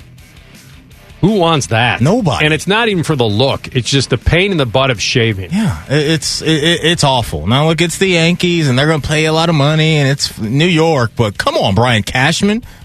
Relax a little bit, big dog. Those pinstripes, baby. Can't take your eyes off those pinstripes. And their unis are kind of just, all right, too. Yeah. But Jack Neely, go hold it down out there at the Big Apple, man. Sure, these guys will be fine. Can wear his 10-gallon hat. That's good stuff. Yeah, man, absolutely. What else you got for me? Anything else? I'll mention this real quick. David Lighty, signs an extension with LDLC, and he is going to be out there in France doing the darn thing again, man. He's been out there getting buckets, and we talked about him, winning that MVP, that finals most valuable player for the second time in his career after dropping 20 points in the closeout game. And he absolutely is going to go out there and get some new coin, and deservedly so. So, David Lighty, man, holding it down overseas, and we'll get a look at him here fairly soon, right? It's got to be right around the corner. All-around great player, 6'6", ton of steals, one of the Thad 5 in that class, and was could shoot the 3, played physical as well. Like, he was really a both ends of the floor kind of guy. Man. Smooth jumper, too, man. I'd like to look up CB where he is all time in Ohio State history for threes, because I don't think most people think of him that way. Yeah. They just think of him as kind of like the glue guy and this kind of like all sixth man kind of thing. But I remember him being able to really shoot the lights out. So solid player for sure. Congratulations to him, right? Yeah. Congrats to him. All right, that is today's Buckeye Bulletin. We will come back. We'll do a Sports Center update here at top of the hour. We'll come back with a deep dive. We'll get into the quarterback situation this year. And then the latest on Richard Sherman. Adam Schefter has an update as well. We'll pass that along to you next. Rothman and Ice on the Fan. Most shows just skim the surface, but Rothman and Ice feel like the biggest story of the day deserves a closer look. It's time for a deeper dive. Sponsored by United Dairy Farmers. Miss filling up before gas prices went up? Get UDF's low price lock with UDrive. Rothman and Ice, third hour. Chops on the update desk for us. CB steering the ship. Anthony Rothman, Matty Ice Hayes. Good job, CB. Lighty is 10th all-time in threes made. That is correct. Okay. That's solid stuff. In buckets, man. What is a little disturbing here is this story with Richard Sherman, that he was allegedly, he's been arrested. That's a fact. And the police in Washington State say that it all went down around 2 a.m. Officers showed up to a residence in the Redmond area. They received a call from people inside the house. Claimed a family member who did not live there was trying to break in. Cops say they arrived on the scene and they identified Sherman as the suspect. And claim he became uncooperative. Claim he became combative when they started questioning him. He allegedly fought with them. And then TMZ is reporting that the cops had to release the hound. Now, when you say fought with them, is this verbal or physical? Don't know. Okay. I would think it would be physical if you had to release the canine to take him down and help bring him into custody. Yeah. Cops say he was taken to the hospital to be looked at for the possible injuries before they booked him in county jail. Now, the Redmond PD spokesperson also tells the Washington State Patrol is involved in the case and this is the new twist that Schefter reported, that Sherman allegedly crashed his car into a cement freeway barrier before he then abandoned the vehicle and then went on foot to the house. How close could that have been? I don't know. And the jail records show that he's still behind bars. This is the future Hall of Famer. This is a 33-year-old dude who is trying to latch back onto a team in the NFL and wait for the right situation. This is a burglary domestic violence charge, which in Washington State is a felony. And the details around it, really unclear of what caused, allegedly, him to go into this rage. So when we have stories like this, you never want to assume anything, right? But based off of some of the things that you mentioned, the time, his aggression, fleeing the scene in a vehicle, I think a lot of people's minds may go to, well, was he intoxicated with anything? I don't know. Like I'm saying, don't want to assume anything, but I think your mind can get there when you kind of go through those little bullet points there of this story. So obviously not good.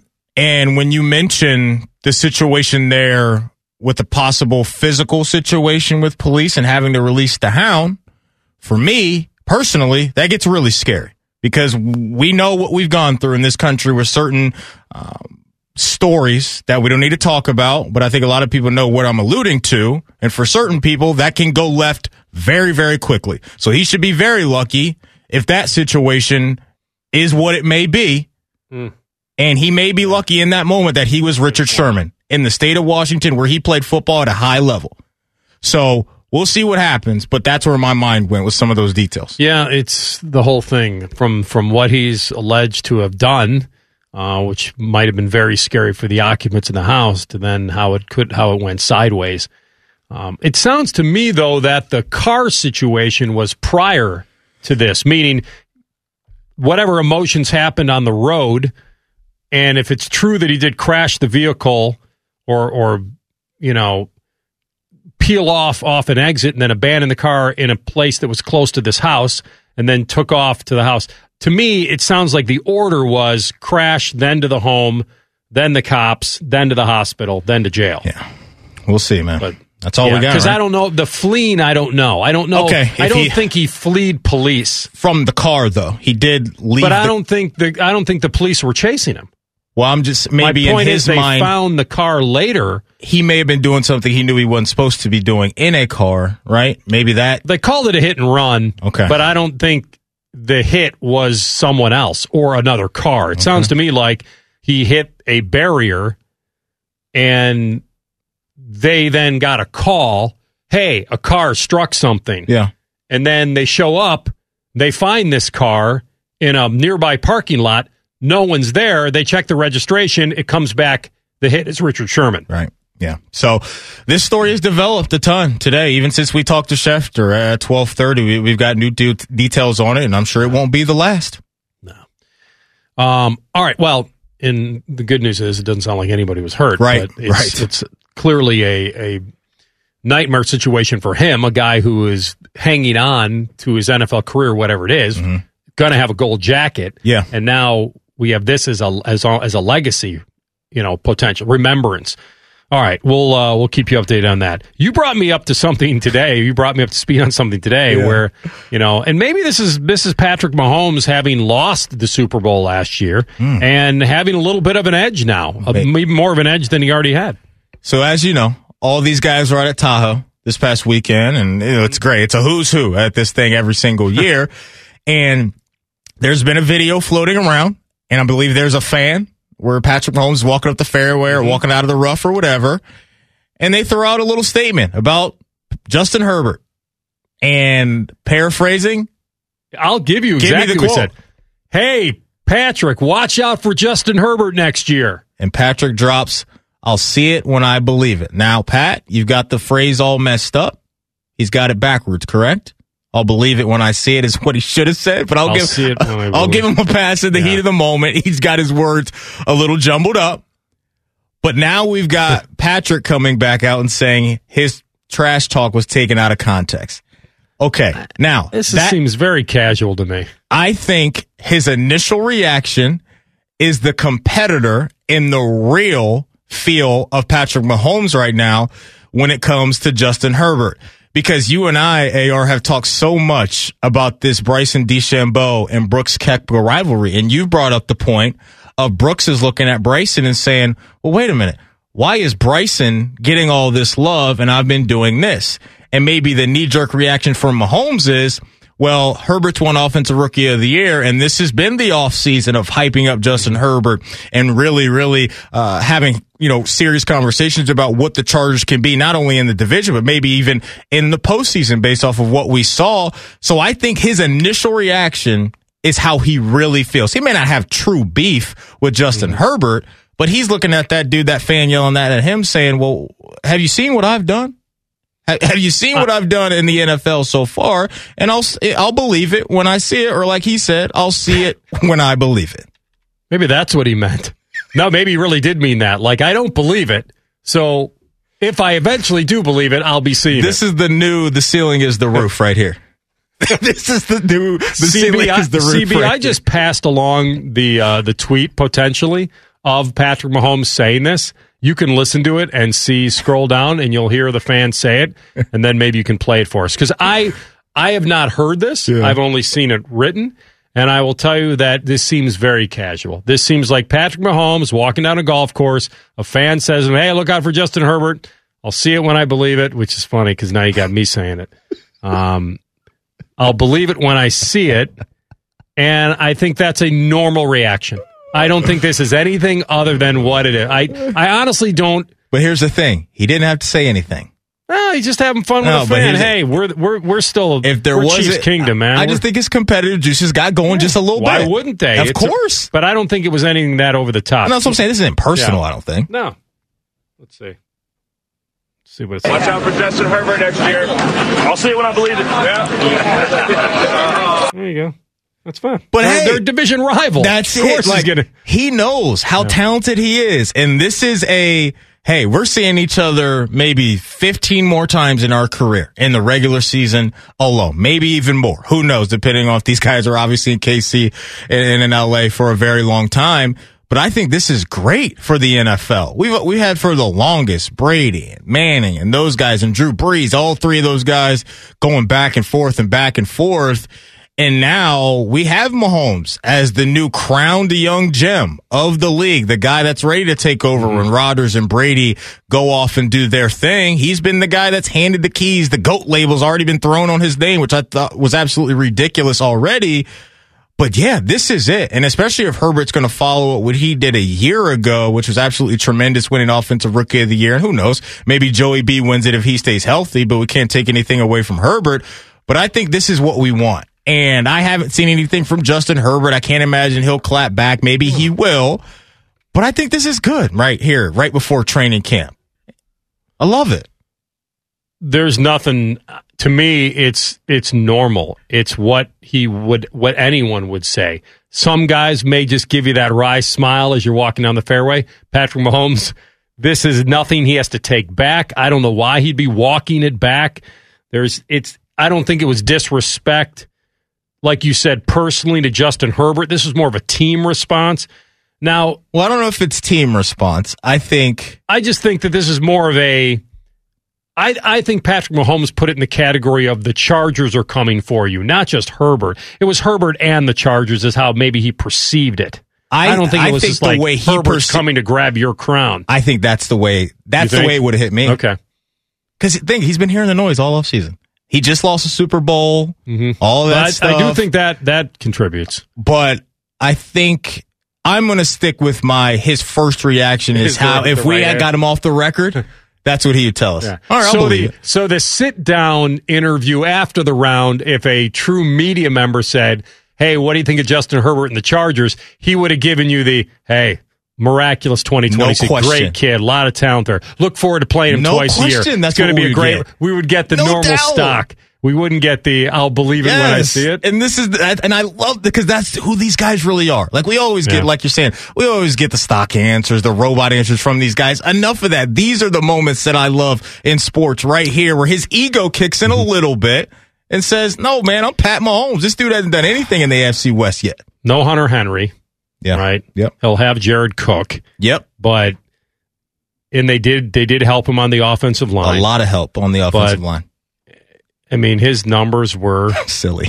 Ridiculous. It's one of the great. Honestly, the guy that should be doing a lot of talking is Justin Herbert. Because we all were. But he was, and I mentioned this the other day, there was such a feast or famine to him in college. There were times where he looked bad, and there were times where he looked great. And I could understand why. And that's why quarterback is the most difficult thing to try to identify from college to the pros. And it's every year, and that's why I love it. And so, but the fact that he got handed the starting job an hour before a game. Oh, poor Tyrod. Because Tyrod needs a pain shot for his ribs, and it punctures a lung. That's nuts, man. That couldn't feel good. And this dude still finished. I mean, to get thrown into the mix. I mean, I'm trying to think where we would draft him. What number quarterback is he going in fantasy? Oh, God. It depends on Rodgers. Yeah, I'd wait. He ain't giving us... Well, he might. I'm not saying don't wait. I'm just saying what number does he go? He's going between 6 and 8, around that range. It's a little rich for me. You take Rodgers over him, wouldn't you? Slightly? I think... Yeah. You take Russ over him. You take Dak over him. You take Allen over him. Kyler, Lamar, you take Mahomes over him. They bring more in fantasy. Lamar over him? Yeah, I mean, Lamar's, you get a player and a half. Kyler, how many have I mentioned now? 8? 7? I've Russ mentioned is technically 8. Going behind him currently in ADP. Okay. I think I got to the point where I would take Herbert over Brady. With those weapons? Did I say that out loud? You said that out loud. You did. I got to roll with Tommy, man. I can't roll with the youngster guy. I think he's going to be a monster, too, and you're right. His numbers were absolutely cray-cray a season ago. But for right now, if you're telling me I got to roll with Tom or Justin Herbert, give me Tom, man. I'll make this statement. I think he'll get more touchdowns from Tom. I think he'll get a lot more yards from Herbert. I think picks could be comparable. And at the end of the day, you might get around the same points. I think they're close. I don't think it's clear cut. I don't think it'd be a large gap either. Yeah. I think you'd feel safe floor with Tom, fairly safe floor with Herbert. Yeah. You're just wondering, can he follow that up when you know what Tom is? He's got it all. Yeah. And I forgot how big of a dude he is. 6'6", 230, 240 with that cannon of an arm. Can move. He put out, a little Instagram post of him in the lab. He's getting it in, throwing around some iron. He's got it all, man. Cut that hair off, You mentioned the offense. Yeah, you mentioned the offensive line help he got. Rashawn Slater from Northwestern, who we talked about a ton in the offseason, fell to them, and they brought in some other guys that are really going to help him because that was a weakness for them. And you got one of the best wide receivers outside cooking DBs and Keenan Allen. It's a good formula for you, man. Yeah. I was going back to look. Yeah, I think it got taken out of context, Mahomes told USA Today. I was talking some trash to all those Raiders and Broncos and Chargers fans out there. I have a ton of respect for him as a player.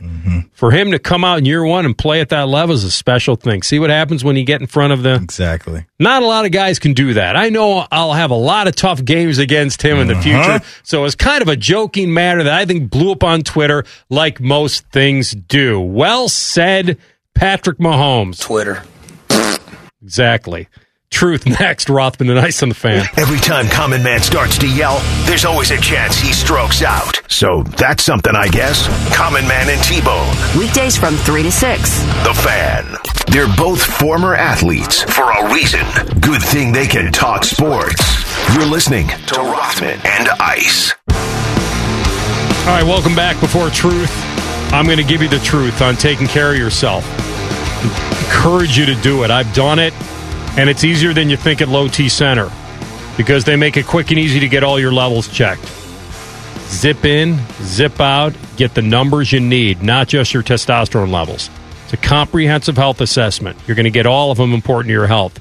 Get the baseline, know where you're starting, and that way you can get on a journey to become healthier. Been feeling tired, I get it. Lack of motivation and drive, we've all had excuses, enough of them. And if you've noticed some weight gain, it's not too late to turn the corner and get back going in the right direction.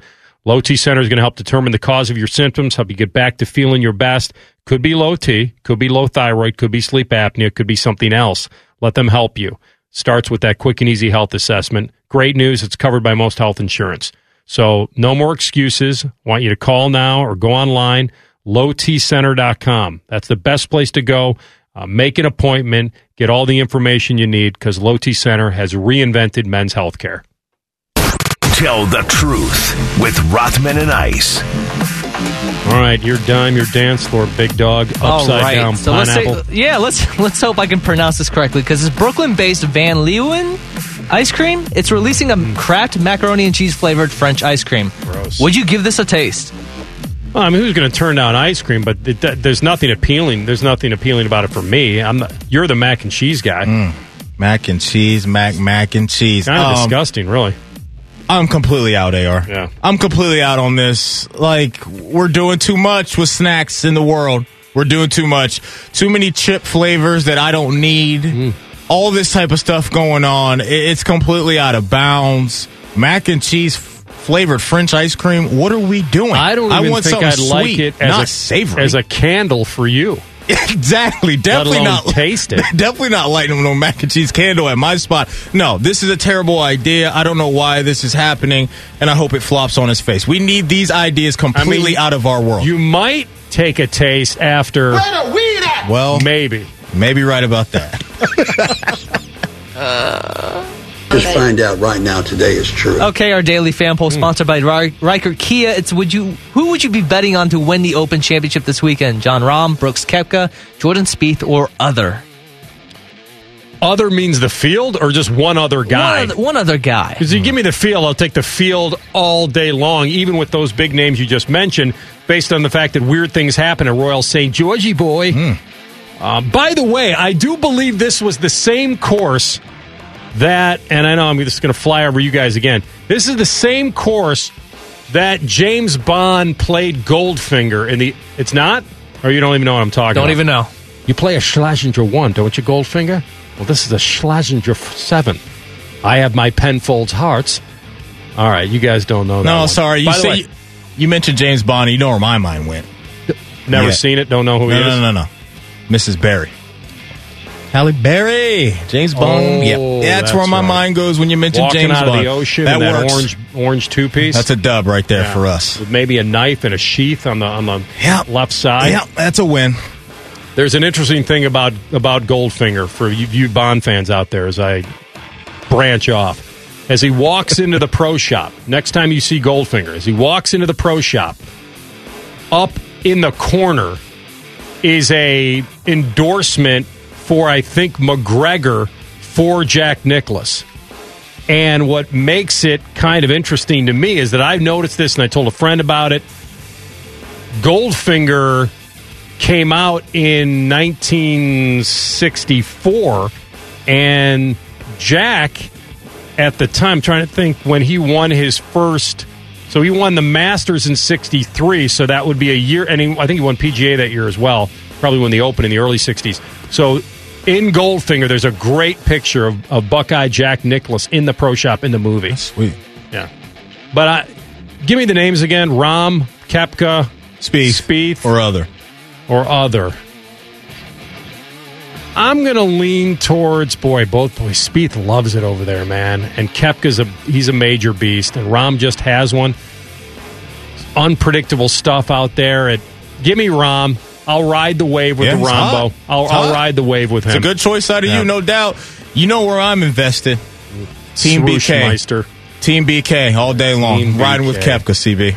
You can't handle the truth. And one more quick one. So, could we see Lonzo Ball back in L.A.? It sounds like reports suggest that the Lakers would love to add him this offseason. I don't know how financially. That's exactly where I was going. Financially, how's this thing going to get done? Sign and trade. Kawhi might eat up an extension there as he should. And, Lonzo Ball, man, he has really turned a corner, especially offensively. Coming out of college, shot it at 41% clip from three. The form was funky. We all talked about that a ton, but he's figured it out. He shot it really well in New Orleans. The defense and the passing has always been there. So now if this three-point shot is legit, this dude's going to be a problem running the point. I think they should do it. Yeah, I they mean, should. the King, you got to invest in the King still. You got to help LeBron as much as He's you can. talking the Clippers. No, I was talking to Lakers. No, he's talking to They're Lakers. both out there, though. Both stories are out there as reported as well that the Clippers are definitely in on this, too. And I guess the question is which one's better for him? Well, it's got to be the Lakers next year. What's going on with Schroeder? Well, that could be a signing trade possibility as well. But with the Clippers, Lonzo's not looking at that as they're winning a chip next year. You don't know what Kawhi is going to do. Kawhi may not even be back until into the playoffs for next year. So him coming back to Cali, I'm sure his home state absolutely is appealing. But if you're in win now mode, you got to rock out with the King and AD. Yeah, I like it. And the truth shall set you free. All right, a lot of questions. Not huge questions, but curious questions about the Buckeye football team going into camp. Spencer Holbrook will jump on next from Lettermen Row, and we'll maybe examine this defense on what they can be to try to help Ohio State over the top to win the Natty. That's next. Rothman and Ice on the Fan. Constantly interrupting valuable airtime to sell $3 stickers. What a business plan.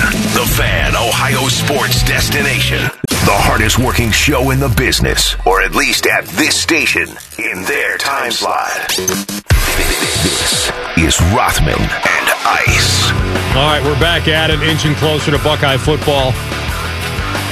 And we go to the Bryant Heating and Cooling Systems Fan Guest Hotline, bring on our friend from Lettermen Row, Spencer Holbrook. Spence, good to have you back, man. How you been?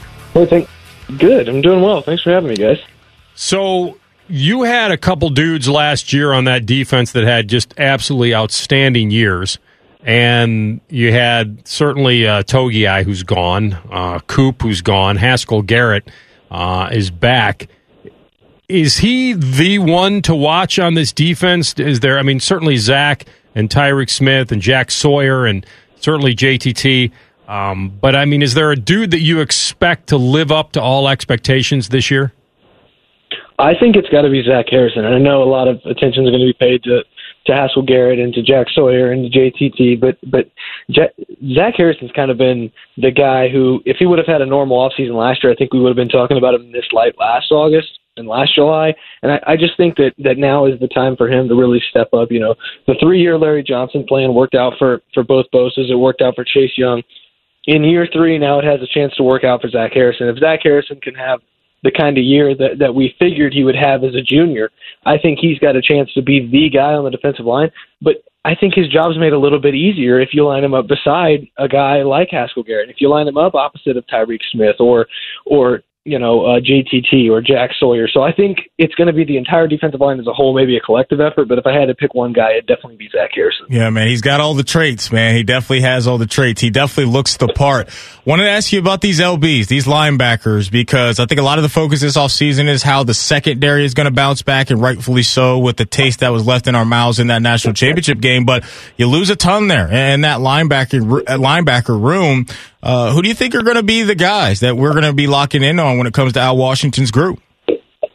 I think it's going to be another effort where you kind of see a little bit of a shuffle there at the beginning. But I'm keying in on a guy like Cody Simon. I think second-year player who had a weird season last year with the pandemic and just not getting developed like he should have just by default. But I think he's got a chance to really show himself as one of the dominant guys that's going to be a staple of this defense for the next couple of years.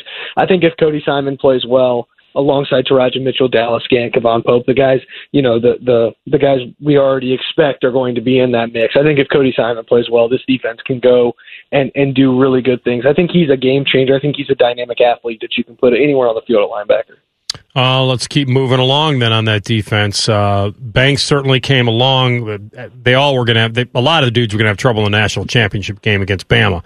I don't think there's any real shame in that, but you got to beat them. You got to get over them. And what's your confidence level? And certainly Banks being a premier guy, and then also the entire secondary to be able to step up now.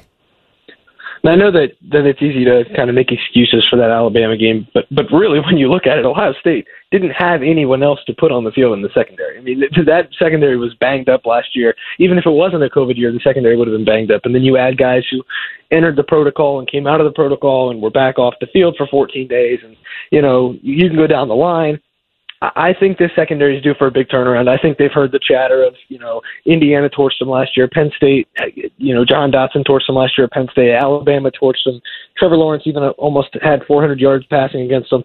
I think you hear that chatter for an entire year, and you see the talent that's built up in that room for Kerry Combs and Matt Barnes to work with. I can't see a world where the secondary struggles again this year. And I don't know exactly who that is. Is it Cameron Brown on the other island opposite Seven Banks? Is it Ryan Watts? Does Kerry Combs go back to the three-man rotation at starter? The safety spot's, really interesting too. I just released a depth chart projection there on LettermenRoad.com today. But that secondary is going to be turned around. Who it is, that's up in the air, but I think you're going to see a much improved unit. Run us through how you feel about the safeties. We know Josh Proctor's been around for a little bit now, and he's always flashed every once in a while, maybe not as consistent as he wants it, but your confidence that a guy like Josh Proctor and the rest of the safety group will be able to be that last line of defense and do it at a very consistent level. Well, it's kind of interesting because we evaluated Josh Proctor as he's the prototype NFL body and athleticism that you want at safety, and he really is. He's the total package when you look at it from a physical standpoint. It was always a mental thing and a cerebral thing with Josh Proctor, just trying to get the game down in his head. This offseason, though, this spring, he kind of struck me. We were talking to him on a Zoom call in the middle of the spring, and instead of saying, he wants to use his athleticism, he wants to use his physical nature to get better, he was talking about communication and being a leader of the secondary. And you didn't hear that from him the first couple of years on campus. And I think he's one of those guys that he's always kind of gotten it from a physical point of view, but now he kind of starting to get it and why Ohio State does what it does on defense and why he needs to be where he is. And I think once you get a guy with that level of physicality and who's that gifted on, as the last line of defense, who also gets it from the mental point of view and gets the why he's doing what he's doing, I think Josh Proctor's got a chance to be, the sky's the limit for him. He could be an All-American. He could be a first or second round draft pick. He could be that player if he really is what I think he could be this season. Spencer Holbrook with us from Lettermen Row. You think could be a quarterback battle? It seems like that they're all very close, even though if they're on paper there seems to be a pecking order. Do you think this thing could get shuffled? That's a good question, Rothman. I think there is a little bit of a pecking order. I think, the coaches will be lying if they said with a straight face that they didn't have maybe a little bit of an idea. But I also think, Kyle McCord was a lot more impressive in the spring than I think a lot of people thought he would be coming straight out of the gate as a true freshman. I think Jack Miller showed some things that made the coaches say, well, he's got a chance. And then you got CJ Stroud, who wowed everybody in the spring game. He's been the heir apparent by, most fans' point of view for the last 2 years since he committed to Ohio State on signing day. And you wonder, is there a pecking order? Is there not? I don't know. Heading into fall, I would say there is right now. I think the coaches probably have an idea of what's gonna happen there. But then you get into fall camp and somebody wows you, and you might have to reconsider that. So right now, I would still lean C.J. Stroud, and I think Vegas is doing the same with the odds for the Heisman. But anything could happen once fall camp gets started because all three guys certainly are talented enough to win the Big Ten. I think the question Ohio State coaching staff has to answer now is, you can win the Big Ten with any of the three. Which one of them wins you a national championship? Yeah, it's always the key, man. That absolute question right there that you just asked. The running backs, I'm intrigued by Mayan Williams. I think Master T may get the first crack at this thing. Travion Henderson's a hot name as a young guy that has a lot of talent as well. But I liked what I saw from Mayan Williams, and I get it, in a very, very small sample size. But how do you see him fitting into that running back rotation this year? You're not alone in being impressed with that really small sample size. I think Mayan Williams is a guy who was underrated. He put that big chip on his shoulder last year as an underrated guy, only 3-star guy. And, everybody wanted it from that recruiting class. They wanted Bijan Robinson, who's at Texas now. They wanted Jalen Knighton, who's at Miami now. And they wanted Kendall Milton, who's at Georgia now. They ended up with Mayan Williams, and I think people were a little dissatisfied with that. But now, when you look back, you think, wow, they got a steal with Mayan Williams, who's only a 3-star guy. I think he's got a chance to be the starter. I think when you look at the way Master Teague has progressed in his career, I think you kind of know what you're going to get with Master Teague. I think there's a little bit of an unknown with Mayan Williams, a little bit of an unknown with a couple of these other guys in the room. And when you look at a guy like Mayan Williams, I think he adds something to the offense that maybe you don't get from a Master Teague, and maybe you don't even get from a younger Travion Henderson. And so, Mayan Williams has a chance. I would pick him as the starter maybe by week 2 or 3 because I think he's got a really good skill set. I think he fits what the Buckeyes want to do in the run game. Good stuff with our friend Spencer Holbrook from Lettermen Row. Good to have you, my man. Be well. We'll talk to you again soon. Always nice talking to you guys. Thanks. Yeah, thanks, Spence. He was on the Bryant Heating and Cooling Systems Fangus hotline. College football is here. And the reason why I'm saying that is because I went out there during one of the breaks and on the TVs, I see Lincoln Riley up there at Big 12 Media Days. Like, this is it, man. Football season is right around, I don't want to say right around the corner, but it's fairly close. When you see college football media days getting going and training camp just a couple weeks away, start to get the juices going a little bit, man. Yeah. NFL as well. It's another interesting sidebar to the circus that has been a little bit of Jacksonville this summer. Yeah. And another story continuing, and I'll tell you that when we come back in the drill. Rothman and Ice on the Fan. This is Ohio State basketball coach Chris Holtman on your home for Buckeye basketball, The Fan. The Fan. Ohio's sports destination. It's time for the NFL 2-minute drill. Sponsored by Dr. Mark Levy. Stop snoring and start sleeping now. Visit sleepbettercolumbus.com today. All right, NFL 2-minute drill. More for Urban Meyer to have to deal with. And this is part of what, comes with the miscalculation of hiring Chris Doyle, who was fired by Iowa for alleged racial environment, racial words, racially hostile environment, how he treated players. There's a huge $20 million racial discrimination civil lawsuit against Iowa by 8 former players, so that's ongoing. And part of that is the driving force of this, that the U.S. District Court for the Southern District of Iowa now has issued subpoenas to the Jags and Urban Meyer on any electronic transmissions, any texts, all this communication during the hiring of the former University of Iowa strength coach Chris Doyle in February, which then when the backlash came, they immediately separated and Doyle resigned. So he was employed with them for about 2 days or less. Right. And so the Jags are cooperating. They're going to give out whatever information, but it makes you think like, man, this another thing that Urban's had to contend with here going into the NFL. And the stuff that he had with wanting, I think Jimmy Johnson's out there saying he was really frustrated with the lack of time he was able to spend with his players, so they violated the rules on OTA. Got that big fine. They got fined along with some other teams, but he did. He really got fined. And now this. So, and you had the whole kind of Tebow thing as well that not a lot of people loved. And look, that's fine. But this stuff with Doyle, like the word that just kept popping up when we were talking about that story, was just unnecessary. It was an unnecessary hire, in my opinion, and that is such a hard sell, almost an impossible sell in a locker room when you have that guy attached to the stories that are attached to his name. Bad. So we'll see what happens. Yeah, because it goes through your mind, like, there was only a couple things that you could have is you either believed no one would care or believed he didn't do any of the stuff he's accused of. You hope it's the latter. Right. You hope you wouldn't hire him because you liked him and you thought he was a really good strength coach and you decided, well, this is my team and no one will care. Mm-hmm. That quickly it's a different world. Got doused. It's a different world. You have to believe that after conversations he had with him, he was confident that he could help his team and that the stuff in his background was not true. But got a $20 million discrimination lawsuit going on that he's a part of, Doyle, and what he's been accused of. And now I can't imagine that anything happened during his hiring that would lead to anything with this. I can't imagine it was discussed, although if his past was discussed and it's on record, then you might have a little something, but I just can't imagine. It'd be like, for whatever reason, a CB moved on, and they decided to hire somebody that had a little bit of a dicey past like what Chris Doyle has. I ain't having that. I don't want to be around that dude. I don't want to work with him every single day, and I have to imagine some of those players felt the same way, and I get it. Yeah.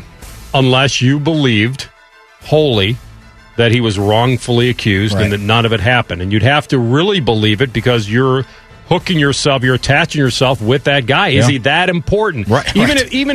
Even if you believe it didn't happen, you have to understand the perception of it. And not only the perception, what might be real about it that might come down the road. Like this wasn't a cut and dried where, the civil lawsuit happened, they didn't win it, we move forward, nothing's going to come back to haunt me. It may have happened, but it wasn't proven in court. Right. This is still pending. That's a good point, man. It's a really good point. Absolutely. So, another story today where we just got to see how it unfolds with Richard Sherman and now this situation down in Jacksonville. You seen what old Russell Wilson's saying, Mr. Unlimited. Hey, my relationship with Pete Carroll is stronger than ever. And how about this? We have everything we need and everything we want. Now, Russ, I don't know if you should be making that statement after what you pulled this offseason saying you have everything you want because you weren't happy with what you had already. Now, they made some tweaks there.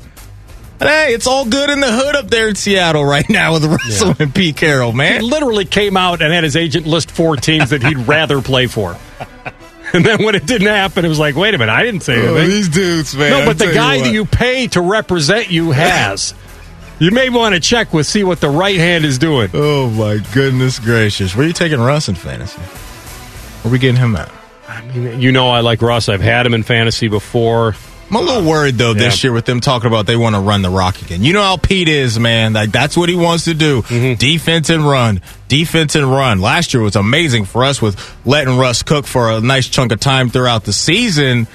But with Russ, he's going to be there. And he told the Ringer the other day he wants to keep on cooking. Okay, so there you go. So maybe everything isn't all good in the hood already, but he's easy top 10, isn't he? Top 7. Quarterbacks? Yeah. Easy. Yeah, he is. His struggles last year, I'm with you. I'm a little more in avoidance mode, but eventually there'll be a value slot for him where you need a quarterback, you didn't reach on one, and he's there. Yeah, and then those two roads might intersect, and you'd be like, fine, because over the course of his career, which has been almost 150 games, he's had top 12 numbers in a lot of his games. And so he's got better numbers technically than Drew Brees over that time. That's always good. So, he's never finished a year, and Seabig may correct, I think he's ever finished a year outside of like the top 12 in quarterbacks. So I think you have a really, really safe floor. And like I said, if you don't reach, then he's probably your guy. I'm trying to think, if you wait on a quarterback, and I've asked our experts that question, if you're in that wait mode, who's the must-have wait guy? He might be. I would take him probably ahead of... I'd take him ahead of Stafford. Ooh. I want Stafford. I'm in on that this year. In fantasy, I'm you buying take Stafford over You can get Russ? Stafford in a double-digit round. I think they're going to be slinging that thing around. Because here's the thing. Take Russ over Brady? No. I'm worried about the attempts. You're going to be squeezing out the juice out of not a lot of attempts. With DK and Russell Wilson, you're going to have to hope they hit on that 50-yard touchdown or that 40-yard touchdown. I don't know if the attempts are going to be there. Out in L.A., with Stafford and McVay and Woods and Kupp, they're throwing that thing everywhere, in my opinion. Give me Stafford. I'm buying the hype. It'd be fun to get on that train with Stafford, but I think Russ is safer. All right, that's today's NFL 2-minute drill. All right, enjoy your afternoon. Keep it locked here. Rothman and Ice on the Fan. Purchase new wiper blades from O'Reilly Auto Parts today and we'll install them for free. See better and drive safer with O'Reilly Auto Parts. O'Reilly Auto Parts.